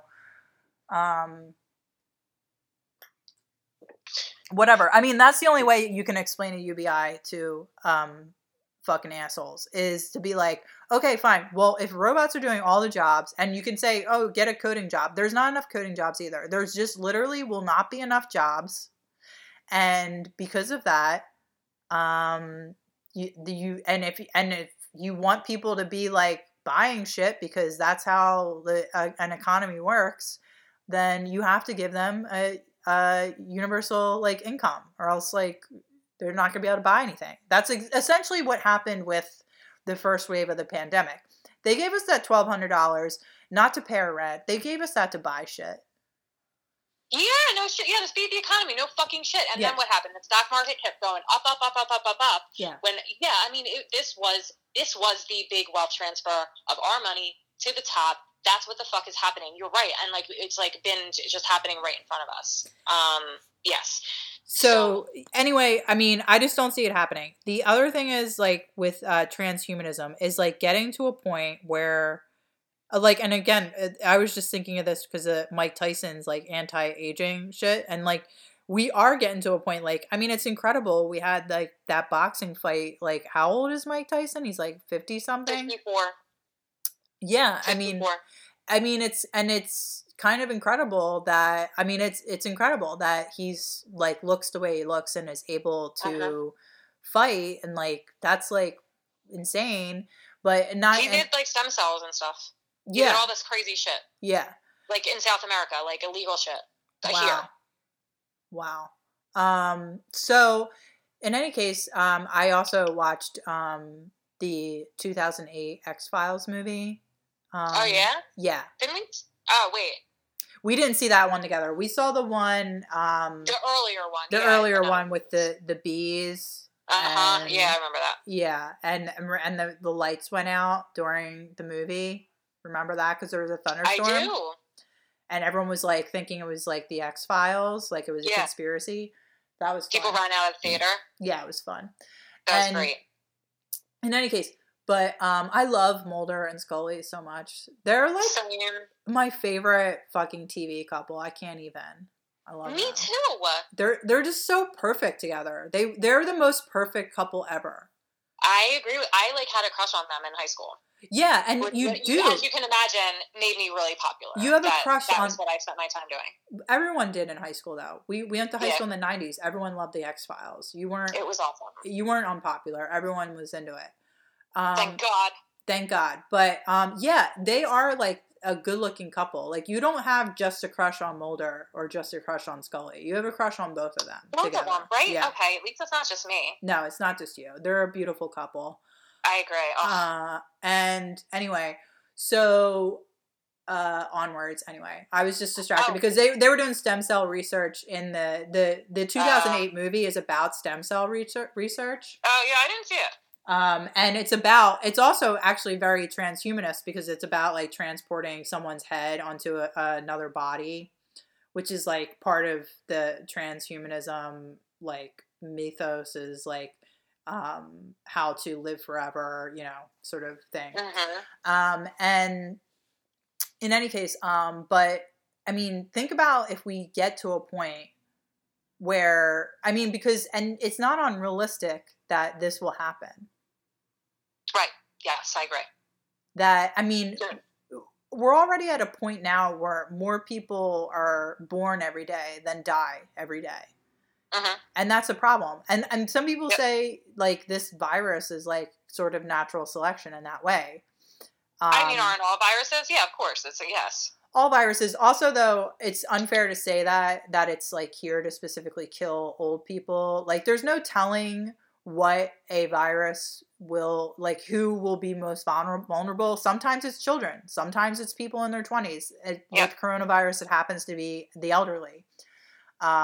So it's not really so much natural selection, like killing off the elderly, but you know, it's just part of whatever. Yeah. So I just think that once we get to that point too, it'll be like so disgusting, like that, like no one would be dying and, and people will keep on being born and like, what no, there would have to be laws around birth and stuff. Like there would be mandates, like you could only have one child, like there would be all kinds of crazy shit, like I don't know what, but like that again, but I think you're right. I think that we would have to have a crisis first, like what you're talking about, before any mandates happen, because people would be like, but my freedom. Well, that also more fucking babies. It'll probably also most likely be something only wealthy people can afford too. Absolutely. So it'll be like that's for sure. That's like one way. You know, it'll be whatever, but it'll be controlled by that. Like only certain people will be able to do it. I think you're right about that. I imagine though, be able to accumulate wealth for like hundreds of years, and oh Jesus Christ, that's we're scary. all slaves again. We're fucked. But yeah, and also try to imagine like, so I feel resentful for people that I clean for now. Imagine how resentful a worker would feel like towards a boss is going to live forever. like, Yeah, absolutely. like, there's no way. How enslaved do people have to be? Because like, what would stop someone with that sort of resentment from just like showing up to work and shooting their boss in the head? Maybe they fucking deserve it. Yeah. If they've been alive for 200 years. That's all I'm saying. Yeah, so I think these are things like the singularity is going to happen, and people are going to be living much longer. Yeah. And it's going to be really bad. There's a thought, though, that our lives could be taking place in more of a virtual reality context, which, like, what does that mean? I don't know. But I wonder if that will come into play when we're talking about overpopulation and when we're talking about living, like, ridiculously longer than we do now. Yeah, I just, like, don't know how I feel about human beings fucking with that process. Like, I know, but it's not for us to decide. No, the process of to me it seems dying? super fucked up, but like honestly, like TV seems super fucked up to people when that came out. Like the old people were like, "This is fucking crazy. This is an outrage. It'll rot your brain." Like, I mean, maybe they were right. Now looking back in the '80s, I would have been like, "That's stupid," but like now, maybe they fucking were right. Yeah. I guess my point is, like, that's how people feel about any new technology that, like, changes the status quo. You know, we already are living, like, these stupidly long lives, like, you know, with, like, probably only half of it having, like, any good quality. Yeah, and, well, the other thing is there is usually, like, I guess what's weird about now is, maybe, I don't know, part of me wonders if we are in a stagnant evolutionary point in time, like, because that's the other thing about evolution. There are always periods of non-changing. Yeah. Like, I wonder if we might be coming into that, but I don't know. It doesn't seem like it. Well, just to kind of go back a little bit to, like, sort of everything that's, like, been going on, and I guess how you felt like things have been, like, getting worse, just for a little astrological snack, this Jupiter-Saturn conjunction, so the aspect perfects on December 21st, 2020, so that's coming up. And this is the aspect that, like, started to be an influence on January 26th of this year, which is, like, basically, like, when the pandemic started to, like, be a problem. So this one astrologer, and I've seen other astrologers sort of say this, is, like, all of the shit that, like, started in January, like, is basically going to reach a peak in December 21st. Like, it doesn't mean anything's going to happen on that day, but it just means it will peak. So, like, whatever that means. I mean, a peak could mean, like, we all die. I don't know. But, like, probably it just means that, like, it's going to be the worst around that time, and then it's going to start to, like, be less intense, and, like, then that aspect goes away in April of 2021. So I guess what I'm saying to you is that, like, through the lens of right now, it seems like we are going to hell in a handbasket, but, like, that may or may not be the case. I guess in April, things are just bad right now. April's when the vaccine will be made available, I bet. I mean, the thing is, like, that's why I keep bringing this up, because, like, the fucking dates. It's just too accurate. Like, it's fucking crazy. And I mean, I always was into astrology and thought it was cool and neat, and, like, maybe it's true. After this, it's like, because these aspects are so strong, and because we're seeing them so strongly, and, like, there's so many stacked on top of each other to, like, make it stronger, it's like, I feel like people in general may look back at this, like, when they look at it in terms of astrology, and I think more people really will, if they get exposed to this, be like, maybe there is something to that. So, you're saying the like astrological the planetary alignments are, like, hyper stacked on each other more so than they usually are? There's, like, Yes, like there has been a lot more. So what I just mentioned, this like Jupiter Saturn thing, is just like one thing that's going on right now, and it's a major one. But there happen to have been like a number of like huge major things like that went on this year. So it's like there's like Mars retrograde happened, and like Mars was like in a conjunction. I don't remember. I think it was like in a conjunction with Saturn, like while it was retrograde, and meanwhile Saturn's in a conjunction with Jupiter and also Pluto. Like all of this, like these things are like happening all at once that usually like in recent history have been like spread out. But like when you look at history, they've all coincided with like these major events. But then it's like you put them all on top of each other and you get this mismatch that we have going on right now. Mm-hmm. So again, you have like cycles, right? And now they're all aligning to like stack on top of each other to the point that it's like so strong that like the intense in the world, what's happening in the world is so intense, and like you can also see it more than like the rest of our lifetimes of astrology, because like really maybe nothing was happening that was that intense astrologically. Time wave zero. Well, that's the other thing. It's like I think it's just interesting, like when we're talking about cycles, to bring it back into astrology. Mm-hmm. Yeah. But anyway, we probably should wrap it up. We should. We've been talking for, this is a really long episode, 2 hours and 43 minutes. So I guess we should in conclusion, we should do the suicide hotline. I mean, if you were listening for this long, if you're still listening, you know, I forgot. You're thinking about suicide. I forgot the phone number. Hold on. How could you forget? Phone number. It's 1-800. The suicide hotline phone number is 1-800-273-8255, and that is the National Suicide Prevention Lifeline.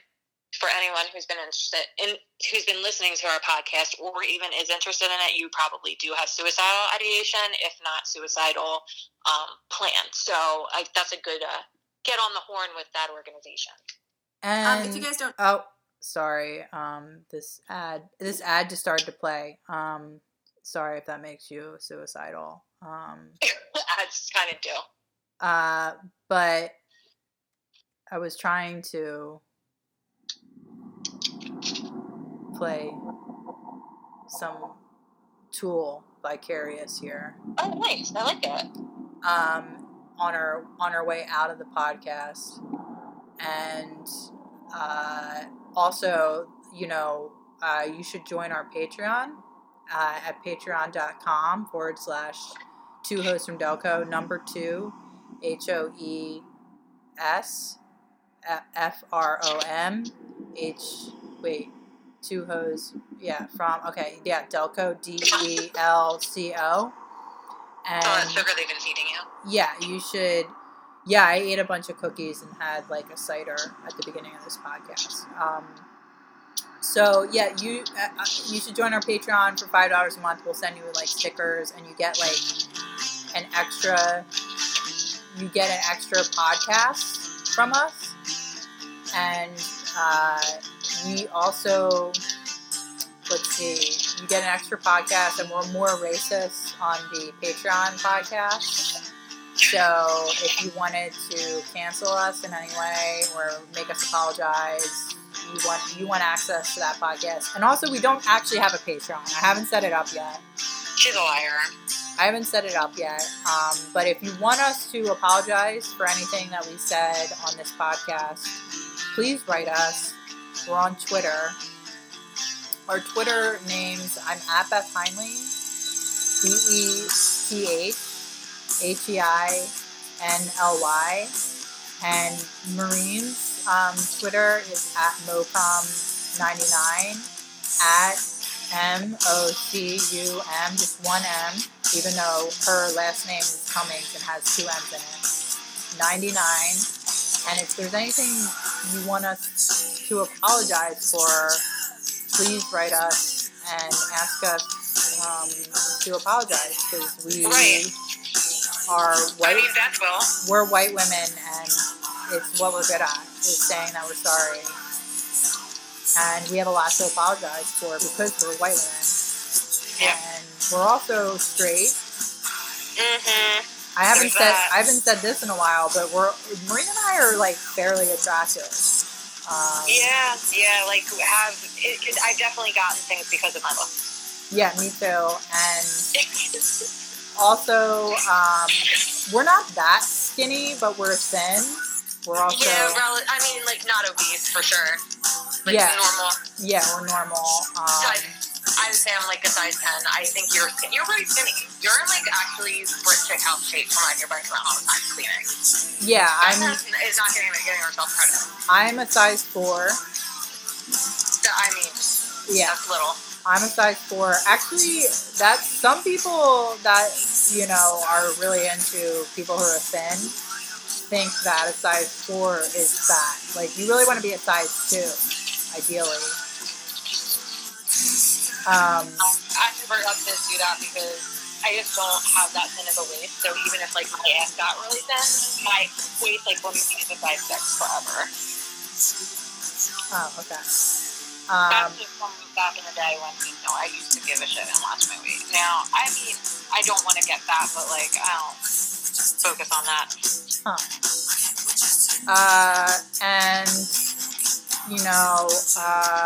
So just write us if you want us to apologize for anything. And thank you for listening. And please do call the suicide hotline if you're feeling suicidal at this time. And we care about you. We're here to listen. You're here to listen to us, but we're here for you to feel like we're listening to you and that we're your friends. If you need a friend, you can pretend we are your friend. This song is 8 minutes long. Yeah, it's pretty. Yeah, you don't have to play the whole thing, or do you? All right, bye, Marina. I'm not going to call you after here. That's fine. I have to make dinner. Bye, everyone. Terrence McKenna, woo! Bye, Marina. I love you. I love you. Bye.